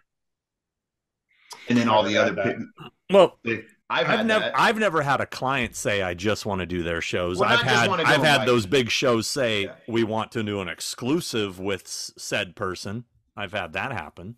See, I've had a couple clients that go, hey, these guys run a good show. Not that I just want to do them, but like, hey, for this year, let's just do their shows. Oh, I heard they have a lot of shows. Ask them if we can just do their shows this year. Well, you could see where they're coming from, because it'd be guaranteed events, and you don't have to worry about going out and trying to find anything. Exactly. If a place like Informa has 8 shows for them to do, and this client only does 8 shows a year, they could be like, man, just sign me up, and then you don't got to worry about me. Then we're locked in. This is an interesting subject for me, because I like to think that overall, and I don't know, because maybe you guys know better than me. Maybe these promoters have said something to you about me. I'd like to think that there's very few promoters that I have a bad relationship with, from a personal standpoint.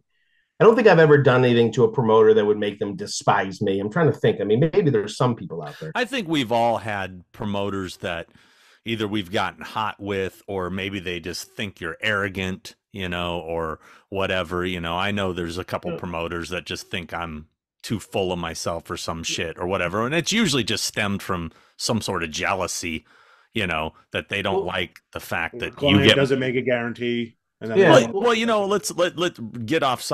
We'll get back to this in a sec, Rick. Let's not get sidetracked. But I have noticed that there has become egos in the promoter world too, where the promoters want to be celebrities, and they want to be seen, and they want to be known, and then they start to almost seem like, if you're more well known than them as an agent, that they resent you, and it's kind of, it's petty, but that's another factor I've been seeing fall into this game, But anyway, continue, Rick. Yeah, I mean, I know that the guy, and I'll name him because who cares? The guy at Pensacon, Mike Ensley, doesn't like me, and he doesn't like me because I told him what I felt was wrong with his event, in terms of why I couldn't bring people to his show for what he wanted me to bring people there for. Mm-hmm. Now, I know other people that have amazing successes at that show. I know Dom works there. In fact, I think I may have hooked Dom up with Mike Ensley at one point. I know Gilbert brings a ton of people there, and Neary and all these other people. But I gave him just that's my next show. Yeah,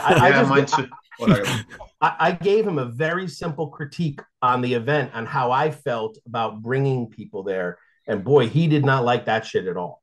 He thought that that was the worst thing that I could have done, and we haven't worked together since. Now, granted, I haven't reached out to him since because I just feel like he doesn't want to work with me and bring people in, but he hasn't reached out either. So the feeling must be mutual in that respect. I had the talk with Bob Stein from Steel City from when Dominic used to run it. And I said, hey, man, you know, constructive criticism. You guys need volunteers, man. You guys need volunteers, dude. For I don't know if you remember all three of you guys. We've all been there at the same time at that show. And I'm like, hey, man, we're not knocking your show. Your show's a moneymaker. It's good. But what's going to help you help us? Like, because to me, again, kind of like what Sean says, like we work with the promoter, we work with the client. It's like a team thing, man. You want me not fucking calling you every 5 seconds because we need this, we need that, we need this? Get some more volunteers. And this year, they had more volunteers. Granted, it was the biggest show they fucking had. Yeah. But I mean, even me and Rick, me and Rick were outside fixing fucking lines of that show. I put in some work at that December. Yeah, we did. That December Steel City Con, some serious work. Yeah, we did. Yeah. But it's like, we told them, hey, man, this is constructive criticism. We're not telling you to act like we're big shit. Because that's the thing is, you're right, man. The egos are out of fucking control on all sides. Like, all fucking sides. Agents, promoters, fucking volunteers, you know this shit. Like, no, man, I'm done with that shit. I told Gilbert, again, who's my business partner, I've said it plenty of times, man, I'm done with this ego shit and who's better than, like, fuck that, dude. Like, everybody work together, make some good money, you know, things like that. But the egos, you're right. Like, some promoters don't know how to take constructive criticism because then it's I don't even know if it was ego with Mike because I'd only done the show maybe 3 or 4 times. Yeah, no, I'm not talking about that because I don't know about that situation. I mean, it could have been ego, could have not been ego, it could have just been you know, you're not a contemporary of mine, you don't have your own Comic-Con, so you shouldn't know anything about it. All I was really able to know was the bottom line. I saw the bottom line of my clients at the event, and it wasn't they weren't happy with it, so there was nothing I can do.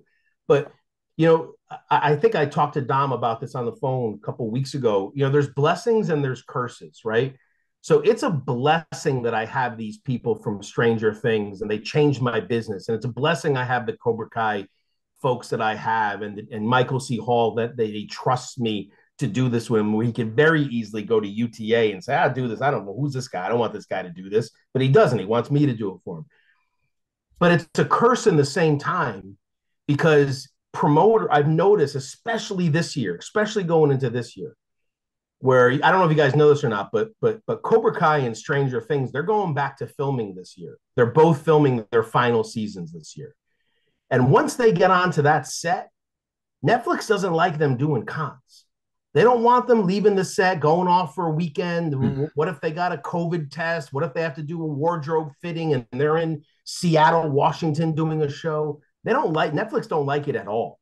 So they're very strict about them leaving. I have to kind of plan it accordingly. So I told a lot of promoters, you know, after May, I'm like, listen, the Zapkas and the Coves and the Gatons and the Finns and the Peyton List and Bertrand and Sholo, those are all going to be tough to book. And I got to be honest, man, a lot of these promoters are like, well, we don't want anything from you, Rick, then. Well, I was like, well, wait, but I have 100 clients.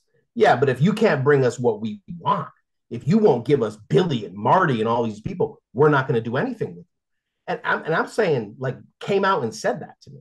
Yeah. So in my mind, I'm saying to myself, you know, the business person says, okay, that's fine. I'll figure this out. The emotional person says, the way you treat me in 2023 is the way I'm going to treat you in 2024. So if you decide, hey, screw Rick in 2023, well, I'm just going to bring to the people that were loyal, because we're talking about loyalty, that were loyal to me. Yeah. Bob Stein went out of his way to find people to take from me. Dave Hagen went out of his way. Amon and Informer went out of his way. He's like, Amon called me, goes, I got a bunch of spots for you. Let's find people that we can put in them. So next year, when I got Stranger Things, when I got Dexter, when I got Cobra Kai, I'm going to those folks and saying, okay, now here's my big people because you helped me small. And a perfect example is I was in Europe last year and I had this European promoter up my ass the entire weekend. Oh, Rick, I want to work with you. I want to work with you. It's going to be great. It's going to be great. You're awesome. Everybody says such great things about you. You're so easy to work with. I'm like, cool. Like, you make a video for me and I'm going to post the video. Literally asked me to make a video for him. And I'm going to post the video on social media saying Iconic Inc. is working with my show now. And I was like, no, I don't want to do that. It's silly. I don't even take pictures with people at these shows. I'm going to make a video for you. I was like, no, I don't want to do that. I can't be bothered. I said, but we'll do some stuff, man. I said, let's do some stuff. He sends me an email last month and it's like, I want Billy, Martin Cove, Finn, Gayton, and Caleb. And it shows like in the end of May where none of them can do it. I was like, well, man, I can't get you those people, but look at all the other people I got. Oh, I don't want anybody. I want those guys. I said, so basically, and I hate to say it this way, you were kissing my fucking ass because you thought you could get these headliners from me. But when the reality hit that you couldn't, it's, F you, dude. No. I don't want to be bothered with you. And so I said to him an email, I said, well, then fine, then we won't do any business. I said, that's okay. I got plenty of people. I mean, I do plenty of shows in Europe. I'm not for a lack of doing business in Europe. Just hard to go over there. Tons of shows that I do. So stuff like that. My problem with promoters is never personal. Never personal. Never. Even the couple people that I don't do business with, I can't seem for the life of me to get somebody in Texas Frightmare Weekend. For the life of me, I can't do it. I could have Kurt Russell, and for some reason, Lloyd would tell me he was full. I think you'd take Kurt.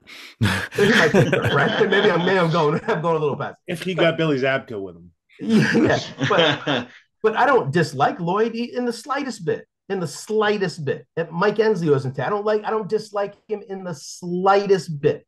At all. It's just like Dom was saying, it's just business. So if we don't do something and you have other promoters that do a lot to help feed my 3 kids and my wife and help me pay my mortgage, then when it comes down to it, when it comes time, those are the guys I'm calling. Well, one thing I think we should make clear here that a lot of people that don't know this business may not be getting through this is these big names we have, these headliner types, don't want to do a lot of shows. Okay. Oh, no, so don't think that we're turning down shows left and right. I mean, these guys only want to do X amount a year. So we want to put them in the very best. Right. We can't waste. You have no choice. You have to put them in the very best. And if I put same thing, if I put a guy like Norman Reedus into Billy Joe's Bubba Fest weekend, whatever the fuck, in the middle please don't say the word Bubba Fest. Let's not. That could get you incarcerated. Like it's don't say Bubba Fest. Whatever, you know what I mean. I put him in some little Hobuck town, and he'll never work with me again, because he counts on me to get him the very best, So I can't take that chance. I got to make sure, we got to make sure that we put those guys in the best shows. And it's not disrespect to those promoters. It's just business, man. It's just, Right. Yeah. No, I mean, I sat down with Hunnam in December at Steel City. He was, you guys, everybody, no matter if it's big or small, you guys know this. If someone goes and says, hey, I'm filming a movie, be gone for 3 months, we know we can't get that, right? I got 3 back-to-back. Key Kwan, who just won, he's about to win an Oscar, right? He's filming Loki season 2. He's doing another movie. He's doing all his Disney shit. Guys called me and told me I'm booked until like July. You guys see it on social media. People go, oh, they don't want to bring him here. They don't want to bring Norman to Tampa Bay. They don't want to, I get that with Charlie. And no, we went over the schedule and we say, hey, when are you free? This is what we have. Rick, same exact situation. They can't do anything until May. With Charlie, we sat there and we said, well, what can we do? And right now we're doing 3 shows. We're doing Monster Mania, which I went to Rick and we talked about it. And I was like, yo, man, do you think it's going to, he's like, yeah, let's do it. Yeah. MegaCon, which is MegaCon, and then Indiana, because Salt Lake had them. but the fans sometimes think we don't want to take them to a Minnesota or this or that. It's not that. It's just that's somebody that we have to look after and take care of. And you know what I mean? It's a certain situation, you know. Let me jump back in for a second and share something really quick with you, and I'll name the guy too, not the promoter, but the actor. and this is what, again, fans, this would help them a little bit understand the mindset that we're all in. I had a guy email me about Martin Cove, and he's like, I really want Marty to come to my event. I'm only like 45 minutes outside of Nashville. Marty lives there. And he's like, it will be great. I was like, oh, okay. I was like, well, you got to tell me a little bit about your show and how many fans you get and all this other stuff, because I've never heard it before. And he told me that he gets like 300 fans that come to the event. I was like, okay. And I sent this dude a super respectful email. And I said, hey, we're going to have to pass for now.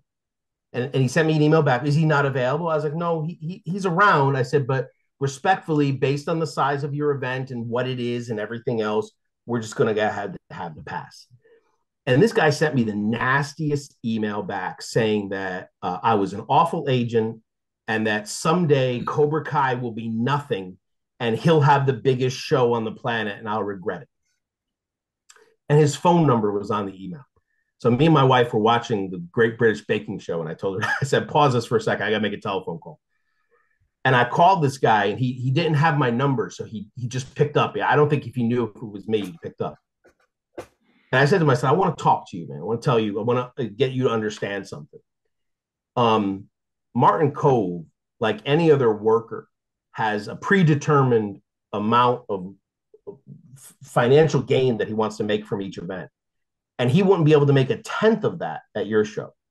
So how could I bring him there and tell him, hey, go do this show, give the same energy that you give if you went to MegaCon or Horror Hound or Atlanta Comic Con, give the same energy and make 1/6 of the money. And I said to the guys, like, what do you do for a living? And he's like, oh, I don't do anything. I'm a retired construction worker. I was like, oh, cool.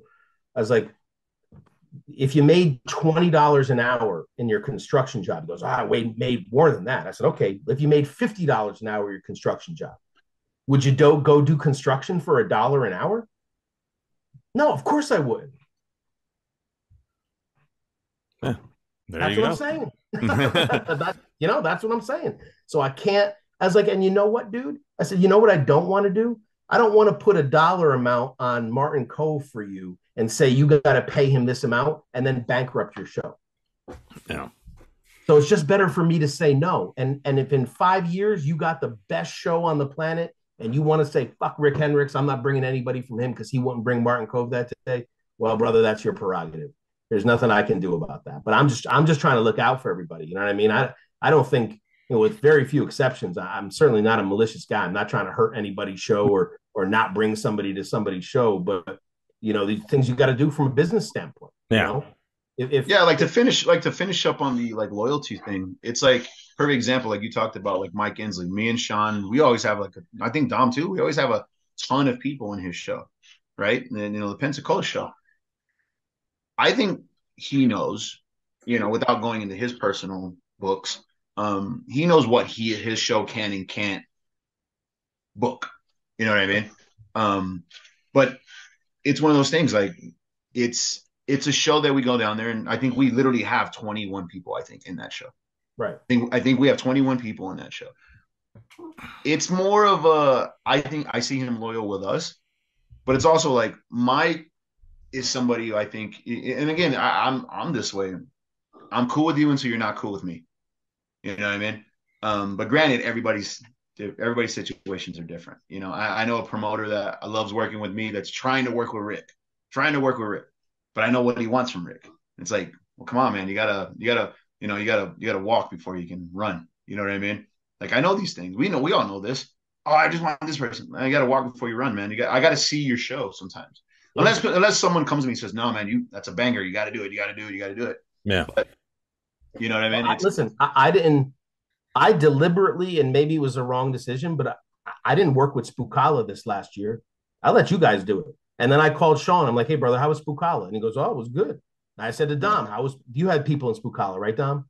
I said to Dom, I was like, how was Spookala? And he was like, oh, it was pretty good. I was like, okay, well, now is, time for me to work with Spookala. And I called Dan the phone, super nice guy. We've been doing email and we're doing business now.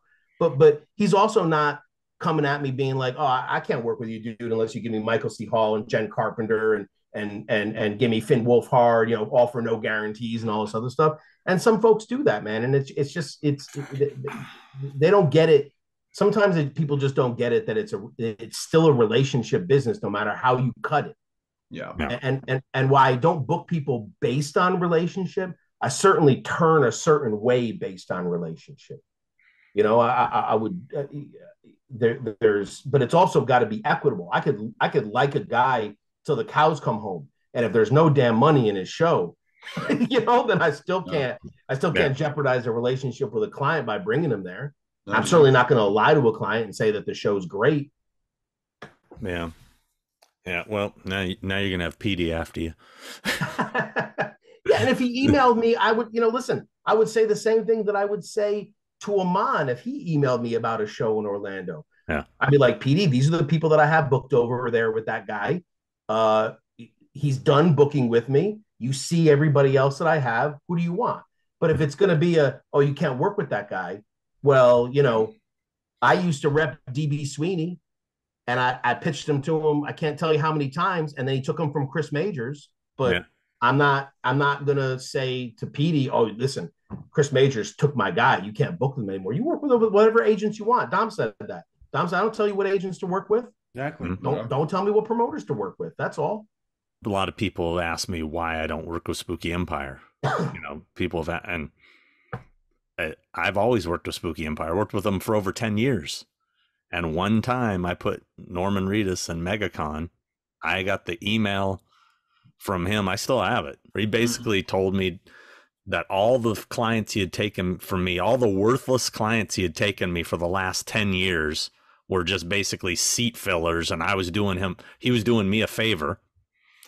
And that, that I was unloyal to him, and basically he told in the email said, go fuck yourself.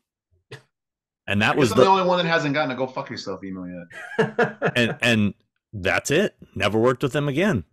And that's him.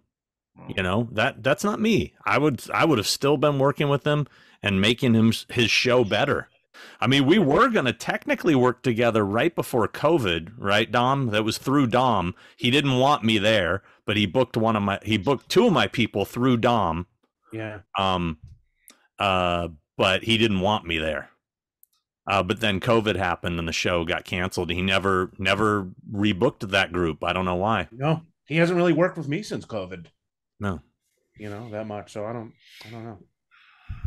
I mean, I put Robin Lively there this last event that he had, but honestly, I did it all through Gina. Mm-hmm. Everything was done through Gina. I always liked Gina. I thought Gina's great. I always thought she was nice. That's kind of another topic, though. Like the way the promoters book their shows. Like, do you think they really listen to the fans, or do you think they just book who they see is hot at all the other competing shows? I think that's half and half. Yeah, I think that's definitely half and half, because, like, perfect example, right? And Rick knows this more than anybody. Primetime took on almost 25 anime voice actors in the past 2 years. Gilbert met Monica Rial, and she brought us all these. Dude, I'm not knocking it. I don't watch anime. I don't know anime, but I know my clients. Say their autographs? Huh? Do they just say their autograph? How does that work? But, like, those guys, go to a Comic-Con, any Comic-Con, and look at Primetime's voice actors' lines. It's insane, because right now it's the hottest thing possible. Yeah. But then what happens is there's so many. There's two things. There's so many shows right now. We talked about this. How many new shows? You guys are just talking about a new one. And there's so many new Comic-Cons, and everybody goes, "Oh, I want Justin Briner, I want this," and you go, they can only do so many shows. Yeah. That's the other problem, man. Is you can be cool with somebody in Dallas, and you can be cool with somebody in Fort Worth, who's 45 minutes away, and those two dudes may hate each other, and you go, well, fuck, I'm gonna piss somebody off. That happened with me with Kiefer Sutherland. Sutherland. Amon met, true story. Amon met Kiefer Sutherland in Toronto at a restaurant, texts me and says, Kiefer's at the restaurant. You think I can go say hi to him? Text Kiefer and said, hey, this guy Amon, he's going to come up to you and say hello. Amon comes up to him and, of course, pitches him fucking fan expos. He goes, hey, I want to do the 3 shows you mentioned, which were MegaCon, Dallas, and I think Toronto. We agreed to it. Lloyd wasn't very happy about it, but it's hard to go. And Kiefer goes, that guy's going to give me 3 shows. And I just want to do 3 or 4 shows a year. And then you go, well, fuck. How do I keep it cool with Lloyd when Lloyd wants them? And you go, look, it's not personal, man. And you genuinely, like, I think us 4 genuinely mean it when we say it's not personal. The managers, and I'm not shitting on them or whatever, but the ones who are scrapping for shows, they'll sell their mom for a can of Coke for a fucking client in a show. Yeah. So when we got to go, fuck, dude, hey, man, I'm sorry. He picked it. Oh, why didn't you push my show? Trust me, dude, pushed your show. I fucking called Rick because there were shows by New Jersey that wanted Charlie Hunnam, and I called Rick, and Rick was like, nah, dude, you got to do Monster Mania. You got to do Monster Mania. And I saw this personally this is about fans asking on social media. I saw people asking for Charlie. Oh, Primetime won't bring Charlie to Monster Mania. Primetime won't bring him. Yeah. So, Fred, so what you're trying to say is those shows that wanted Charlie in that New Jersey area, they should be mad at Rick because he's the one who said that's that's right. They should be. I will send his email. Yeah. Iconic. Dude, how do you think the situation I was in when Jamie Lee Curtis wanted to do a show? Dude, I pissed off every major promoter because they all wanted. You're part owner of Horror Hound. That's why you did it. I love that. Yeah, I wish I was part owner. But people, people were pissed, and and I knew I was in a losing situation there. So I reached out. The Petey from Spooky, because we were still cool then, Kevin, Chiller, Dave Hagen, Monster Mania, Lloyd, Texas Frightmare, and Nathan. And I said, all 5 of you guys give me your best pitch, and I'll take it to her, and she's going to decide. I'm not having anything to do with this. Kevin passed. Kevin didn't even want to make a pitch. Don't know why. Everybody made a pitch. I gave them to her. Horror Hound did one thing nobody else did. It sealed the deal. And I had nothing to do with this. It was a brilliant idea. Nathan put in his pitch that 50% of everything they made that weekend they were going to give to the Children's Hospital. Nobody else offered that. She read that. She goes, that show. Done. Right. So, it wasn't me. But again, it's that situation where you're going to piss somebody off. You know what I mean? Yeah. The funny thing, and I want to address something that Dom said, but I told my wife one time, when I did a complete It reunion at Dallas Fan Expo, and I had Finn Wolfhard, and I had everybody there, obviously not Skarsgård, but I had everybody from It, and they announced it, and people, out of their minds, right? Oh my God, Jack Dylan Grazer's going to be here, and Sophia Lillis, this is crazy, where this is going to be the best ever. At that one point, there was that one point where It was like the hottest. It was It brand on the planet. Everybody wanted. And now it's not so much, but still, it's fine. And I come downstairs, and I sit on my couch, and my wife knows, obviously, when there's something wrong with me. She's like, "What's wrong?" I was like, "Well, Dallas Fan Expo just announced the It reunion," and she's like, "Oh, but that's great news." I was like, "Nah, it's cool." She said, "Well, what's wrong with you?" I said, "I got about 9 text messages from promoters calling me an asshole for not bringing it to them." So it's like, you're damned if you do, you're damned if you don't. But to go back what Dom said, or what Dom asked, Dom, I think that promoters want what's going to sell tickets at this point, right? Yeah. There's a new bottom line of sell tickets, sell photo ops. If I could sell enough photo ops to pay for all of the travel that I had to expense on that one person, then that person's a viable person to have at my show, right? I don't know if they all always look at who the fans want to meet versus, because to them, that's me and the talent making money, but it's not them making money. Well, I think a lot of the promoters that are real fans, they'll take those weird clients that they want to meet Yeah, know? yeah. Well, of course. Yeah. But I'll Um, tell you, Sean, you should have seen the shit that I got from people when I brought Michael C. Hall to Monster Mania. I mean, the emails that I got and the text messages I got from people, blah, blah, blah. We booked so many of your people. Why didn't you bring them here? And the reality was that's the show that I pitched to him, and he didn't have to get on a plane. And I said to myself, I did a private signing with him, and I really want him to do a show because I know he would kill it. How do I make it the easiest possible scenario for this guy to not say no to a show? Dave came up to bat with what the guarantee had to be because Mike didn't know one way or another what he would make. And he didn't have to get on a plane. He just had to get in a car for 2.5 hours and come down from the city and come to the show. hmm. And that's essentially what it came down to. There wasn't any, magic theory. Dave didn't. I mean, I got people saying that Dave was giving me a kickback. Like, for what? I'm going to make enough money at this show. I always love that. Yeah, to feed a small family for a year. I don't need a kickback from anybody. Yeah, I love that shit too. I mean, I remember there was the rumors that I was part owner of Walker Stalker, or I was getting some sort of kickback from them. It's like, man, I was making plenty of money with them. I didn't need a that whole show was practically my people. I was killing it. I didn't need a kickback. So Dom, it sucks sometimes, Dom, when you know someone is like a really good guest and that the fans really want to meet them, and then you pitch them to a promoter and like, well, they're not going to sell any tickets for me. So, why have them at the event? I get it because it's business.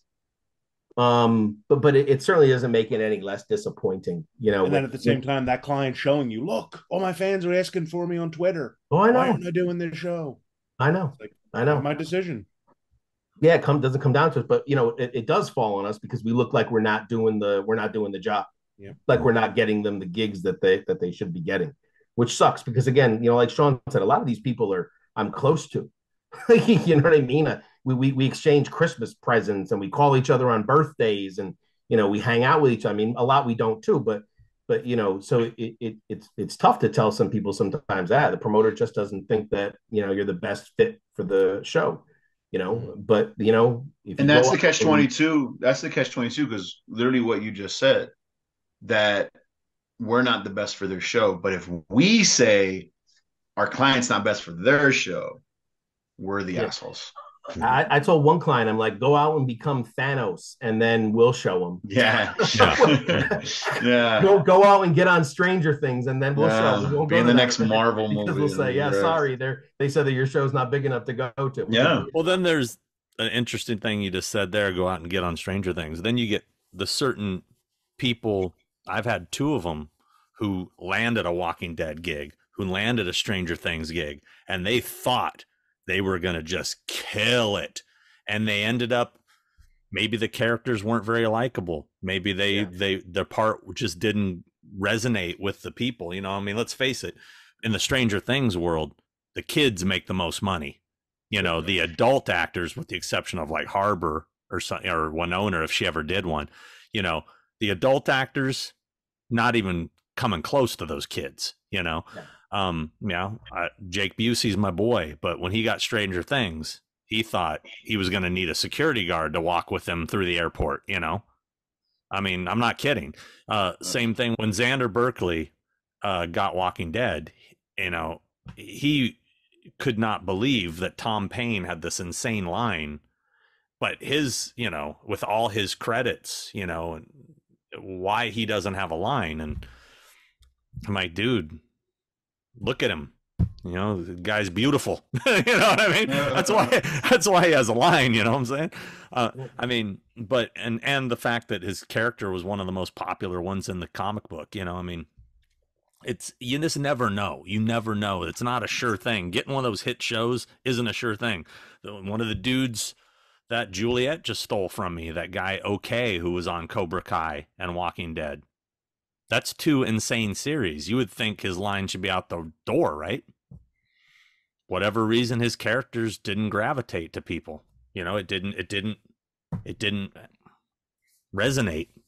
It's almost all based on character. I mean, they don't know the actor personally unless they have some insane social media you know, and it also comes down to, it's not always the biggest actor. I've had this conversation with all of you that, you know, if someone came to me and said, "Hey, God, you know, we have a great actor for you. We'd really like you to bring Meryl Streep to Comic Cons," I would be like, "Ah, Yeah.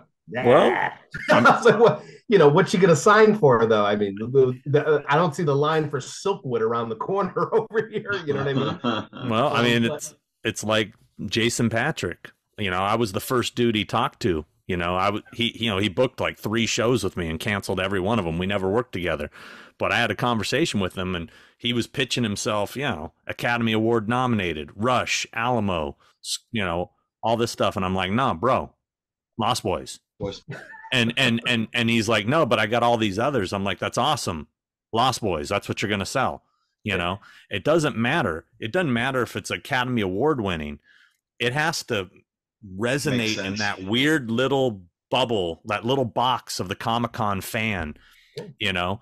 And I think I even told him, because he was complaining to me because the Power Ranger chick was his friend, and that she was getting a bigger guarantee than him. And I said, yeah. She's a Power Ranger. That's, yeah, Power Rangers is all, but that show's a joke. I'm like, yeah, but not in this world.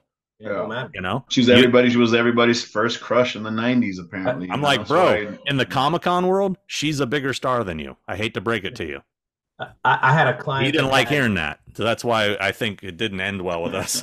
I had a client that had dozens of credits, and we were together, and we were at Monster Mania, and I had the Shining Twins there, and he was beside himself. He goes, "I don't get it.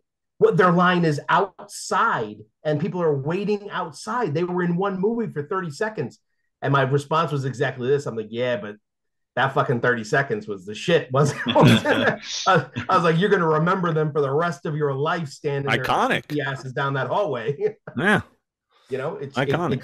I know we've been going for a while here. I know you guys probably wonder we're going to wrap this up. I did want to, there was a couple other things I wanted to touch on. Sure. One thing, if you guys, I'm just curious, have you guys ever had to make a moral decision about working with a client? Like, for example, I had to make the decision that Ted White had to stop doing conventions. Like, I had the talk with his wife, and I said, look, I think he shouldn't do them anymore, because I could tell he was getting disoriented. He was lashing out at fans because he'd get disoriented. It was not a good environment for him to be in, you know? And have you ever had to make that decision, or have you been offered somebody that you thought, this person shouldn't be at a convention, you know? Has that ever, just in that aspect, like, of that, or moral story as in, like, well, okay, it could be a more, maybe they're, you know, they've got some dirt that you know about, or, you know, that's out there. Let's, like, for example, Gary Busey shouldn't be doing conventions, clearly. Okay. But somebody made a moral decision to book him, you know? Yeah. You know what? Yeah. You know what? Yeah, I did. I don't want to use names, but yeah, you're right. I worked with somebody who was a fucking alcoholic.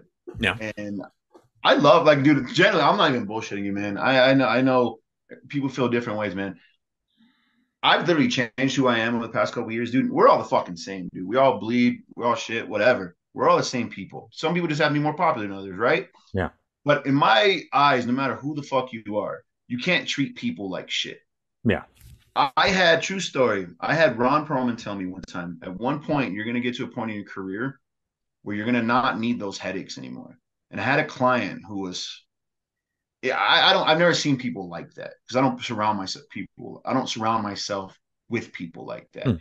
And I told myself, I go, fuck this, dude. I don't need this shit. I don't need and you go and we all do this. We go and we put a client in X amount of shows, and we go, we're making X amount of dollars off that X client this year, right? We all do that. I said, is it worth losing that money? And I said, yeah, it is, because it's a moral decision. It's like, you know, birds of a feather. Yeah. Right. Plus, that person reflects on you. Exactly. Yeah. Fast forward to December, when I had a promoter come up to me, I had Bob Stein come up to me and was like, yo, what the fuck? Because somebody walked out of their photo op, somebody left, did this shit, embarrassed my company, embarrassed me. If you embarrass me, you embarrass Gilbert. Yeah. You know what I mean? and made us look like fucking assholes. And I don't like looking like that. Some people strive off of looking like an asshole. No, I don't want that, because I want to be able to come back to a show. I want promoters. If I ever hit you, any of you guys up and say, hey, can you introduce me to X? He's a good guy. I want to be able to say, you guys be able to say, Fred's good. Don't worry about it. And but to make that moral decision, yeah, man. And it was easy, because you go, nah, I don't need those fucking headaches. I don't need that. You know what I mean? I don't need someone being a fucking making me look bad. Yeah, there's been people I wouldn't work with because of their habits that would obviously spill over into, either they wouldn't even show up, they're passed out in their room, they wouldn't show up the next day at the table. I mean, there's people I've seen that I don't work with that I'm like, this guy shouldn't be here. I mean, Tom Sizemore, that's one. That guy shouldn't be at a convention. He needs to be in a rehab.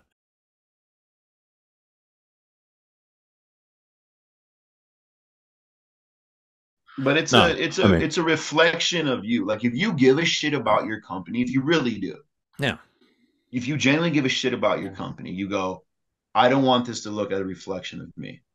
Plus, you don't want to exploit somebody. I mean, somebody that is like, I see some, like they're sitting at the table going, and they're like, sign there, and they're like, that dude doesn't even know where he's at. You know what I mean?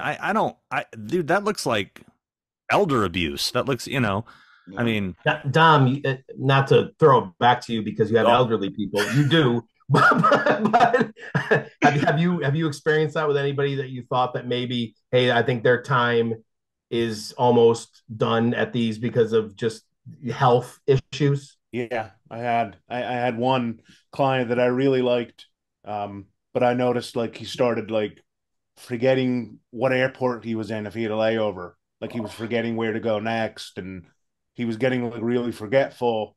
And I got a call with his wife, and I said, I said, if he still wants to do these, because he was still like healthy, he was still like enjoying the conventions. And I said, he has to do these with someone. He can't travel by himself. Yeah. And she said, there's nobody that can travel with him. And I said, well, then he shouldn't be doing these. Yeah. I said, because he's going to end up getting injured or getting lost somewhere. And I said, I don't want to work with him anymore because he's a liability. He's a liability for me. He's a liability for the promoter. And I stopped working with him. And then maybe a year later, another agent started booking him. And that con where I wasn't even his agent, I was there with other clients, and his wife called me and she's like, he left his suitcase at the airport. Can you arrange somebody to go get it? And I said, I didn't book him in this. I said, I don't work with him anymore. Yeah. And, wow. Well, and then he died maybe like a year later. I had a situation. You said he died? Yeah. Can you say who it is? I mean, since he's gone. Art LaFleur. Oh yeah. Art LaFleur. Well, like I had a situation with Ted White, where I had already had this conversation with his wife and he was done. And all of a sudden he pops up I see on fucking Facebook as a new client of Chris Majors. I'm like, I called Chris direct. I go, dude, what the fuck are you doing? You don't know the condition this guy's. Well, I called him and he said he wants to do shows. I go, yeah, probably wants to go fucking skip through a field too. He's in no condition to be doing it. Take him off now. I said, this is coming from his wife. You want me to have her call you? Take him off. That really pissed me off. I was like, bro, you have no idea what you're dealing with, Yeah, I don't have anybody like that I felt that couldn't do shows. Now I've seen people at events that I thought, wow, they really shouldn't be here. People that I thought that had dependencies. I'm not gonna, because some of them it's probably public knowledge, but I'm not going to stick it out there. But I think there were some people that were I observed at shows. I'm like, wow, they're fucked up. This is probably not the best environment for them. Yeah, especially people who have substance abuse issues and are trying to get clean or something. Conventions are not a good place to be. Some of them are fucking amazing actors. You look at them and you go, you're fucking amazing. Just get it together, And then you go. Like I said, not to speak ill of the dead, but like Nichelle Nichols, she should have stopped doing cons like 5 years before she stopped. Yeah. I mean, you guys can ask Dave Hagen once, but I had a legendary encounter with Michael Madsen in when I booked him into Monster Mania, Hunts Valley, 2013. Yeah, like 2013. Yeah, he was just a disaster. I mean, he was just the biggest mess I've ever seen in my life. And at the end of the show, I was like, this ain't for you, brother. I mean, it ain't for you either. That's the thing. Maybe this is more regulated on a movie set where they tell you can't do that stuff, or maybe you take it more serious making a movie and you don't do this type of stuff. But I can't be part of this anymore. Well, I mean, like soon as I'm not trying to sabotage anybody's shit, but like soon as I saw Bam announced for a bunch of shows, I'm like, that's a dude that should not be at conventions.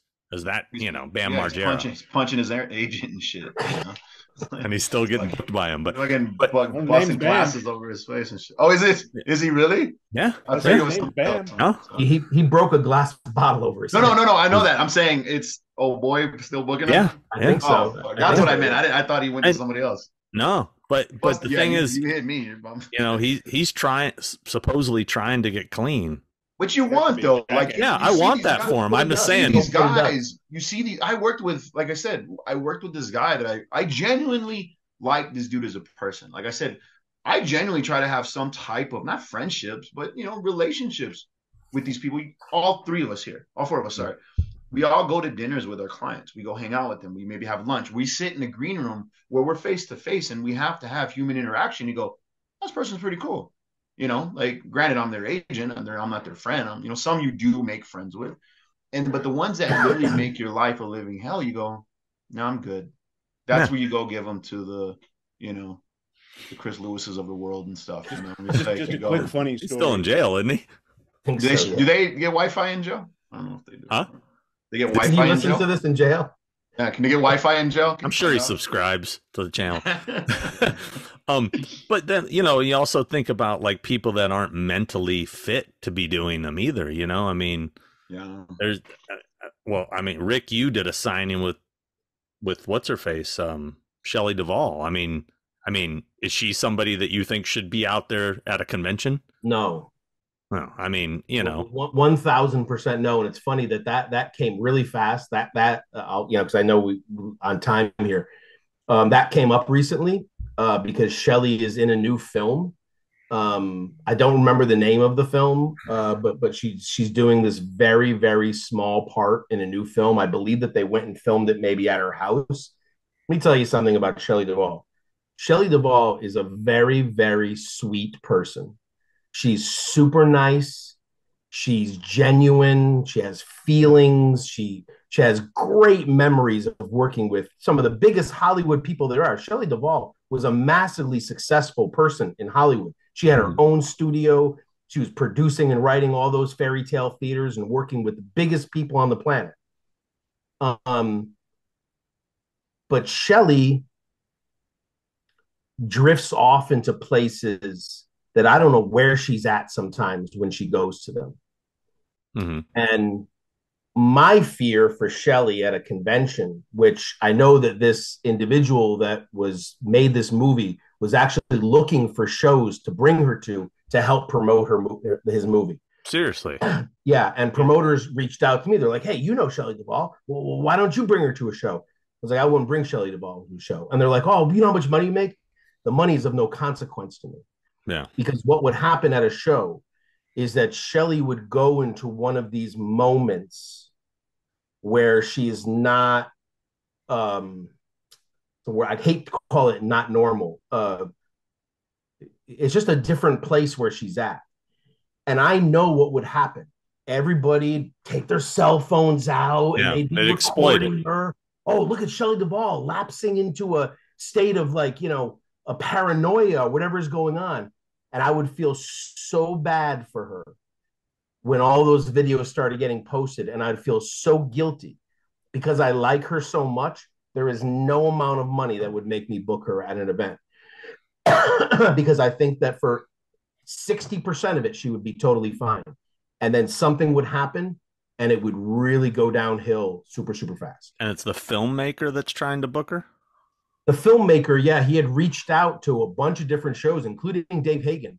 And I believe, I don't want to talk about this guy because I know we'll be here for 6 more hours. I don't have the best relationship with Bill Philpott anymore because of just some business stuff, and I'm not going to go into it, but I still like Bill. I know you don't, Sean, but I still like Bill in a way. And if Bill called me tomorrow, I would probably still do a little bit of business with him at some of his shows. I don't dislike him in the least bit, but he knows that I know Shelley. Give it time.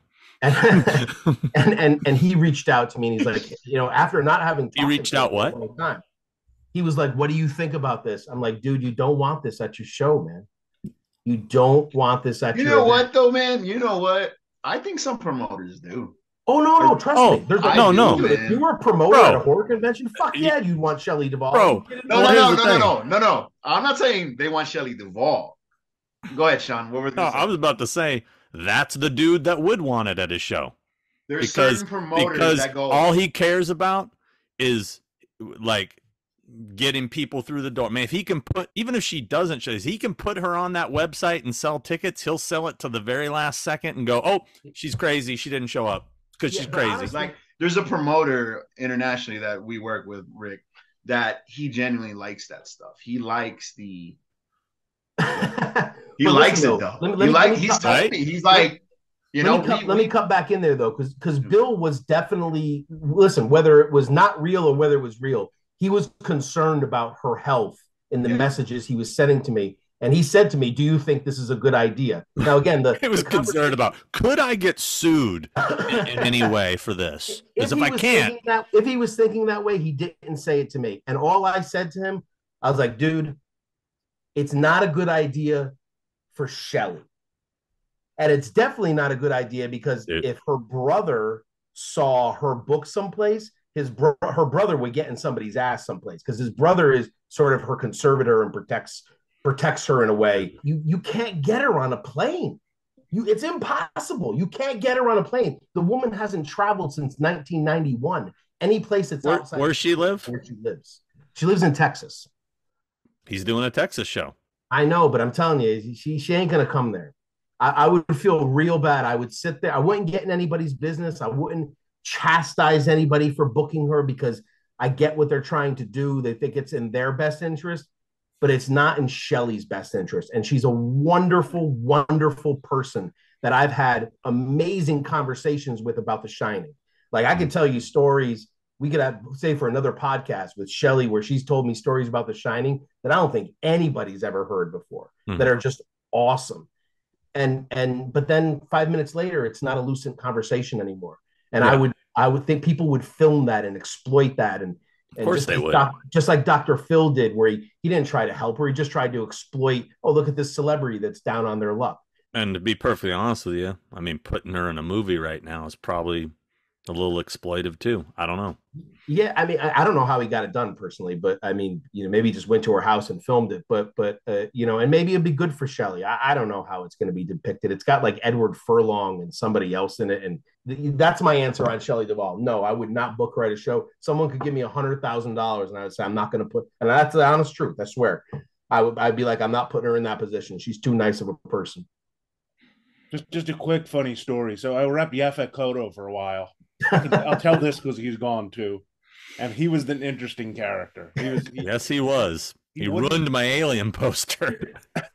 Well, that's because you were talking about Sigourney Weaver, and he was a bigger name than her. Like he said, he did a con with her, and his line was wrapped around the building, and she was sitting there. But he wouldn't fly. He would only take the train to conventions. So, look, if I booked him somewhere in New Jersey, he would sit on a train for 3 days from L.A. Oh. He wouldn't fly because Obama had a hit on him. Obama would bomb the plane. And I said, well, wouldn't he have those 3 days to hit his target on a train? I said, you think they can't bomb trains? I said, on a plane, he'd only have 5 hours and he'd be there. And he goes, no, that's not the way the CIA works, Dominic. But anyway, I worked with him for like 7 shows and we had a lot of fun. Like, I still liked his work. We had a lot of good memories. But this last show that I had him at, he was just too crazy and too snarky. And I was thinking in my head, this is it. I'm done. So at the show ended on Sunday, and I counted him out. I paid him, and he goes, "So I don't think I should work with you anymore." Before I could say anything, I said, "Really? Why?" And he goes, "There were so many actors there that I was bigger than, and their line were longer than mine." He goes, "That's your fault." And I said, "My fault?"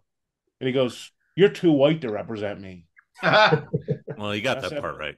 I mean, I you are said, pretty "Sorry," white. and he goes, "You don't know how to market black actors." I like Yaphet now. He's And I right. said, "Well, tell me, Yaffet." I said, "How do I market black actors?" And he goes, "You got to hire supermodels that are black to walk around the convention with holding signs with my face on it." And he goes, "You got to go into every KFC within 100-mile radius and put an ad up saying Yafakoto's in town." He goes, "You just don't know black people, man. You're just too white." And I Uh, said, "Okay." I said, "Take care, Yaffet. Here's your money." And then I went back down to the bar. Scott Wilson was at that con, and I went down to the bar to meet Scott for a drink. And the first thing he said when I walked over, he goes, "Man, you look whiter than normal. Is everything okay?" And I was like, why is everybody saying I'm so white now? Because you live in Pennsylvania, dude. And yeah, and that was my last con with Yaffet. I don't think he ever did another one. I think he passed away maybe Jeez. 3-4 years after that. But the stories from that guy, I mean, he was a character. But yeah, I've never been told I was too white to represent somebody. I hope somebody tells me I'm too Mexican to represent them. That'd be great. I hope so. Real quick, I asked, me and Lance Kirkland were doing a signing with Shelley Duvall once, and I asked her, I was like, "Hey, when was the last time you saw The Shining?" And she's like, "Oh, I don't know, 20 years ago, 25 years ago." I'm like, "Wow, it's that long." She's like, "What's your favorite scene?" I said, "Well, I really, like everybody, I really love the staircase scene." I said, "That's an amazing scene with you and Jack. You look so desperate and he's so crazy and he's just, Wendy." And she's like, "Yeah." And Lance was like, "Would you like to watch it, Shelly?" And he pulls it up on the phone. And Shelly's staring at the screen. And she says every line on cue at the right part in the movie, word for word, from the time she's at the typewriter to backing up the stairs to when she hits him with the back. And I look at her and I'm like, "I thought you said you haven't seen this movie in like 25 years. And she looks at me. She's like, "When Stanley Kubrick makes you do it 250 times, you remember that shit." yeah. I was like, okay, good play.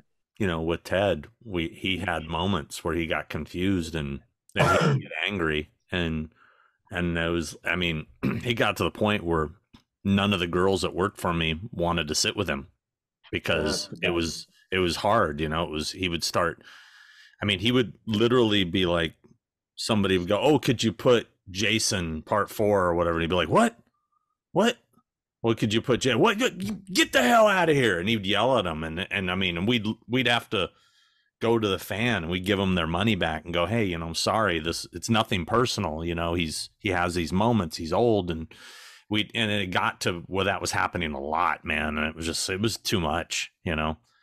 I must have And got him when he was okay, because I had him sign a Starman poster at a convention. Where I don't collect a lot of autographs, but I love the movie Starman. oh yeah. So I had him sign that, and I forget what he wrote. He wrote some quote underneath it that he said, in the movie.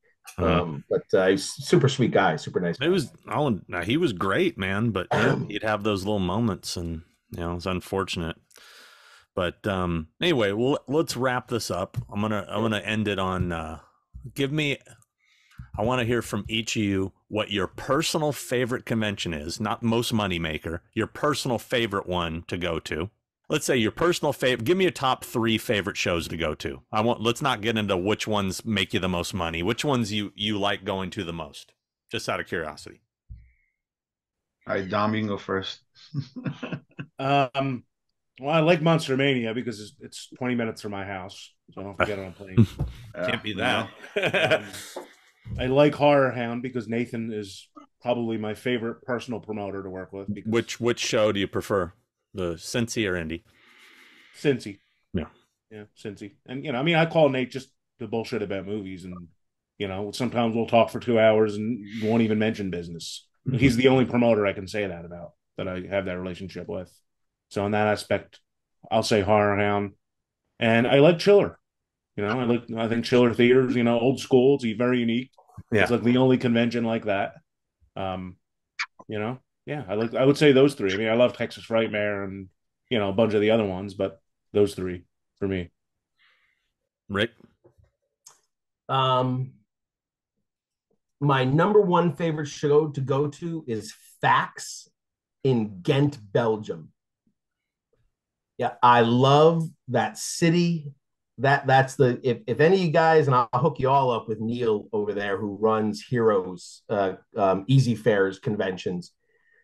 The, Ghent, Belgium is literally the nicest city with the nicest people, with the greatest food and ambiance. It's like Arendelle.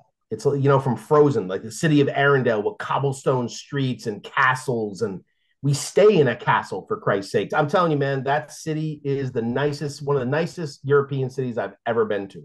I love it there. And the promoter is second to none as far as European. She is the most professional and nicest person on the planet. They do a show in Amsterdam and in Spain, and they're just awesome. So that's definitely my number one. And just because of the locale, just because of the location.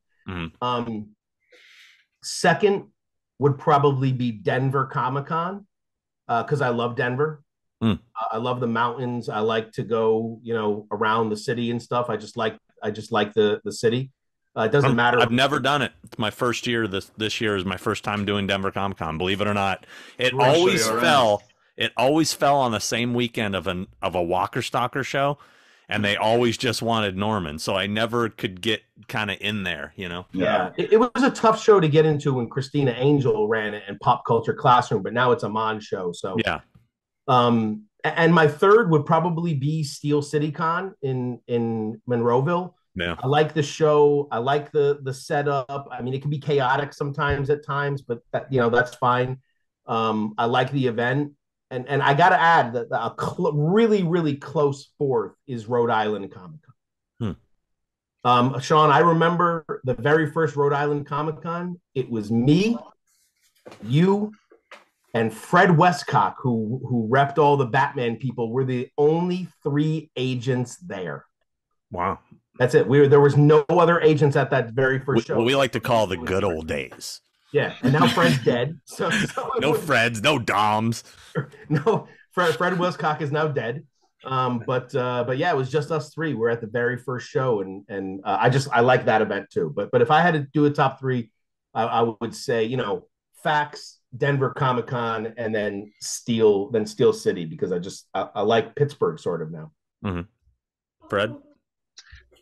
If we're doing just like destination fun and like I said, a mixture, number one's always been Salt Lake, because I love Park City. Yeah. I love Park City. Like, dude, if I when I got up and moved to Colorado, I just wanted out of Texas. I love Miss Texas, but I wanted something different. And I don't know if I ever even told you, Rick. It was between. I can still hear you. Yeah, it was between Salt Lake and Colorado Springs when I was moving. Like, it was between those two, but because I went to Colorado Springs or Salt Lake so much because of the shows, when I was doing two shows, I almost moved there. And then Colorado Springs. Have enough wives. Yeah, I know, right? You want to know what's a bitch about Salt Lake? You cannot find a normal 3-bedroom house. It's expensive there. No, but everything's 5 bedrooms. Oh yeah. Everything is 5, 6. Like, I've never knew you could even look for 7-bedroom houses. Like,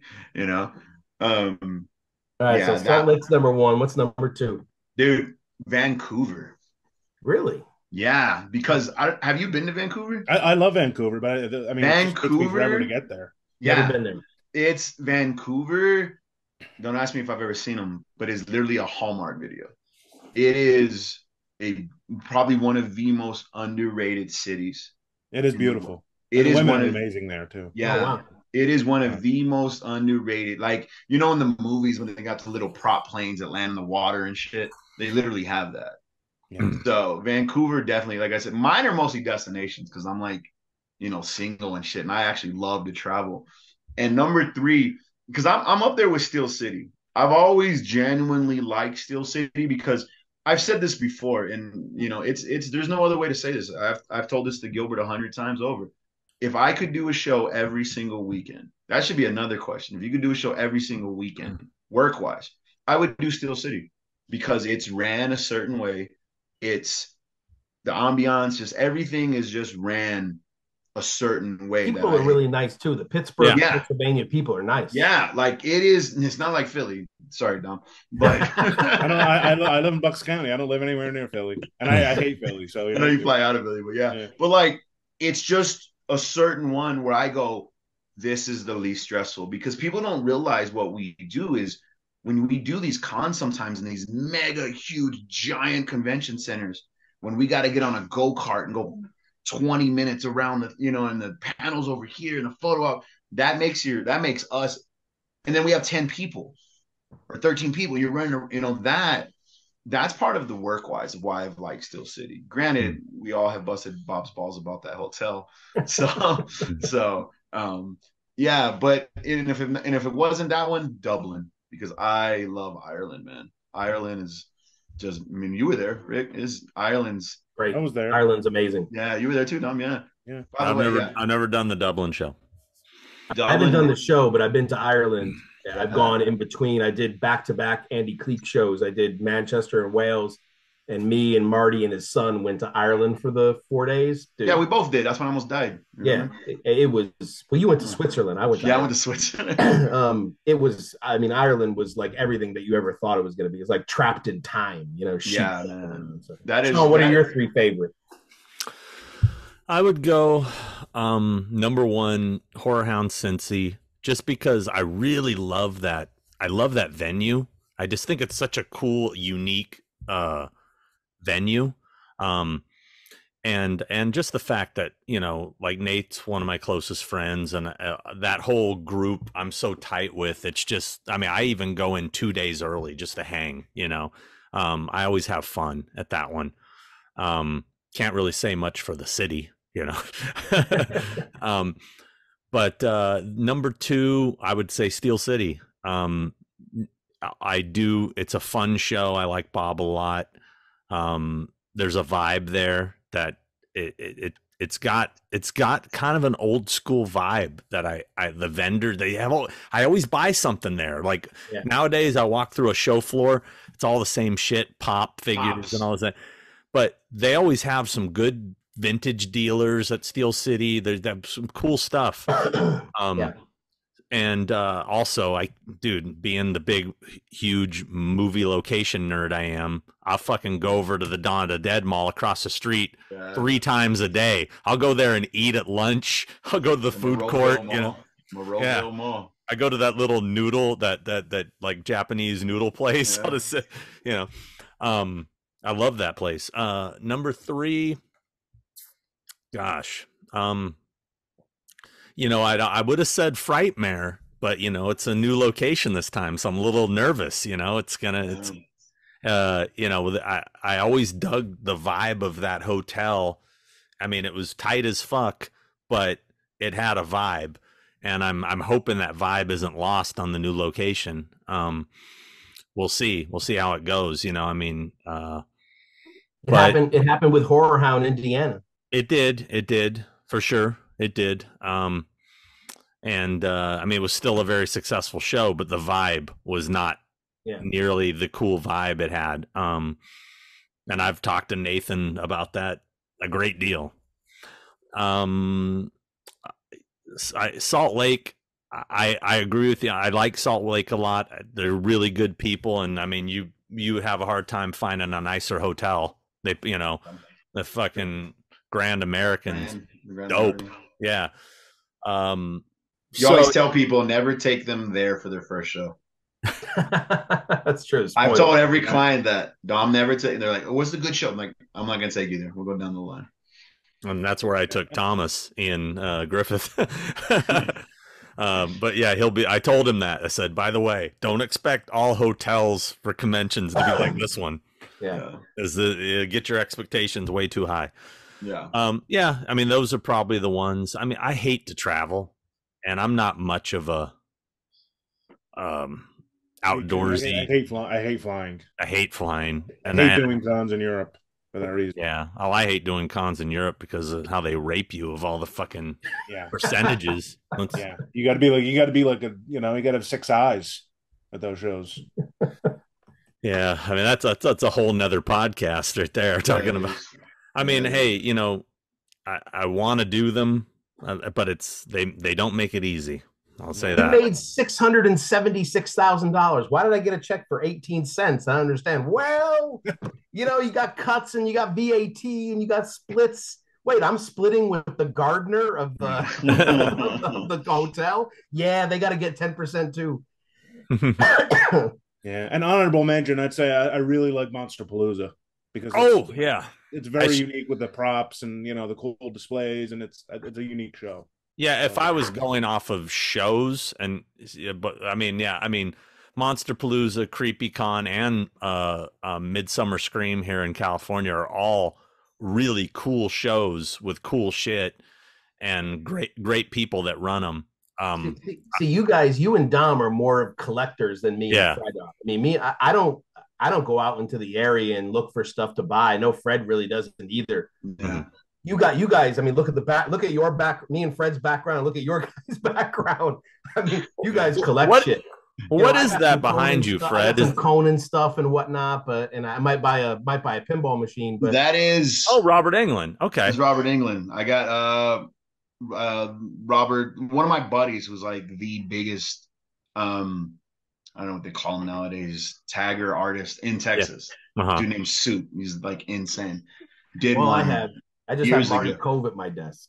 Santa Creeds, just hanging out at my desk. That's it. Yeah, and then I got Mark Hoppus, Tom DeLonge, and Travis Barker. So yeah, but mine's all sports shit.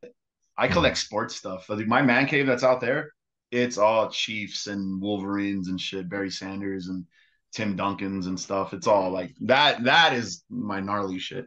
But I got a couple posters, like a Travolta Pulp Fiction and a Back. I have a lot of movie props from Conan, but I don't keep them in my office. They're all out in my man cave area. So yeah. We got that big ass house now. You can put everything in there. You got John Milius chained up in there. That's right. And I just redo scripts for him. I keep them. I think, give me ideas and read these scripts. No, it's funny. Very cool. All right. Well, I appreciate you guys coming on. I hope we've shed some light into some of what we do and what we deal with. And I don't even know if people will sit through this shit, to be honest with you. We'll see. You might have to trim this bad boy down to it was 3 hours essentially. You might have to drop it down somehow to 2.5. I don't know. How long does your podcast usually run? 2 hours, So I mean, it's funny. People will just sit there and put this shit on while they work, That's what I do. Yeah. And so I think lately a lot of attendees have been interested in this kind of stuff. The back end of cons, like it seems like more and more they're interested. Yeah, I've been asked to do a few. I just fucking, I just kind of always turn them down. I've been asked. I'm just like, fucking. Well, I think fans are. I know we got to end this, but I think fans are interested in the how did you get to this point piece of it. Yeah. Like, okay, why is Ewan McGregor here? Why is he $200 for an autograph and $200 for a photo op? So they start looking into it, and and again, that's what some of the fans don't realize, that obviously this is a business, so there's payment involved, and each of those actors has a different variable that they have to get paid, and no promoter wants to lose any money, and they know how much they can do in an hour or 2 hours or 3 hours or 5 hours, whatever. So they have to figure it out how they could not lose money. It's not always ego and greed, and when they see that, the Undertaker is $200, the Undertaker wants to buy a new car, so he's going to a show. The Undertaker has an expectation of how much money he's supposed to get. He has a time frame in which he appears in. You have to figure out how much he can do in that time frame and price it appropriately, and that's the way it is. I mean, yeah. And again, it's slow. He's already dead. I go back to the days when I get it. You used to be able to go to a show when people were $10. I got David Carradine at Chiller Theater when the tents were out there, and he charged $20 for an autograph, and I was like, man, David Carradine, this is awesome. And then Matthew McGorhay was right across from him from House of a Thousand Corpses, and he was like $10. And then I go there and spend a bunch of money, and now it's more. But there's also the expectation of making more. You get bigger stars that command larger amounts of of money to do it. When I first started driving, gas was 75 cents a gallon. Yeah. If fans don't like it, go be a sports fan and go to some of those shows and see how much that is. The punter for the 1972 Dolphins is $90 for an autograph on a picture. I mean, don't even ask how much Patrick Mahomes is, man. Dude, Tom Brady, a private signing, $1,200 on an 8x10. Name a celebrity that's a $1,200 8x10. Not even Robert Downey Jr. was that. Not even Robert Downey Jr. was that. Nobody is that. There isn't a celebrity on the planet to be that much. But Tom Brady, Brett Favre is $700 at a show just to walk up and say, "Can you sign my football?" What was Schwarzenegger charging? Schwarzenegger buy a Schwarzenegger autograph for $400, $500. I think at the cons he was 300. Yeah. Oh, I thought it was more than that. No, it was like $300. No, I think Stallone was 500, wasn't he? Yeah, that was the most that I ever saw anybody at an actual show. At an actual show was I mean the Schwarzenegger thing was $1,200, but you got a photo and an autograph, and you got to say goodbye to Apple because he went out of business because of it, and all that was included in the package. Plus, he's a long name. That's a lot of ink. So that's a whole nother podcast, though. Yeah, the one question I think I get asked the most by people that you guys probably are sick of, and we always is hey man, how can I get into this business? Or how could I work for you? Or how could You can't and don't. There you go. We'll leave it at that. Yeah. You can't get into it. You can't work for me and don't get into it. No, exactly. Yeah. I mean, I'm to the point where when people ask me, can I be an assistant for you? I'm like, bro, you want to be an assistant for me? Go make friends with Rachel. If you can make friends with Rachel and Rachel thinks you're okay, maybe you got a shot. Because that's a death wish. Well, that's the truth, man, because it's to the point where those girls got to get along. If they don't get along, forget about it, From a real standpoint, I'll always ask people, are you what are you a huge fan of? And they're like, oh, man, I'm a huge fan at all. That's why I don't want you. Yeah. I don't want huge fans. I don't want people going off and doing photo ops with people. And, hey, man, can you watch my celebrity for a minute? I got to go get a photo op and 3 autographs. That's why I got the same 4 people that have worked for me and with me forever, and those are the only 4 I need. Yeah. So. Yeah, well, Rachel is kind of like that, but at least she knows how to be professional. She's a fan. I don't want anybody from being a fan, but I don't want to hire fans either. So, where can everybody find you guys on your socials or your websites or whatever if you want to promote anything? Or if you don't want anybody to follow you at all, that's cool too. Peace out. I only have a Facebook page, Iconic Ink Management, and I have a website that's really just for promoters. It doesn't do anything but show who I have as clients. Some fans might be interested in seeing who we rep. Yeah, they can go to iconikinkmanagement.com or on Facebook. Pretty easy. I don't do the Twitter and Instagram and stuff like that. That's for Mr. Mancini at Full Empire. He's the social media guru over there. Yeah. No, it's primetime appearances.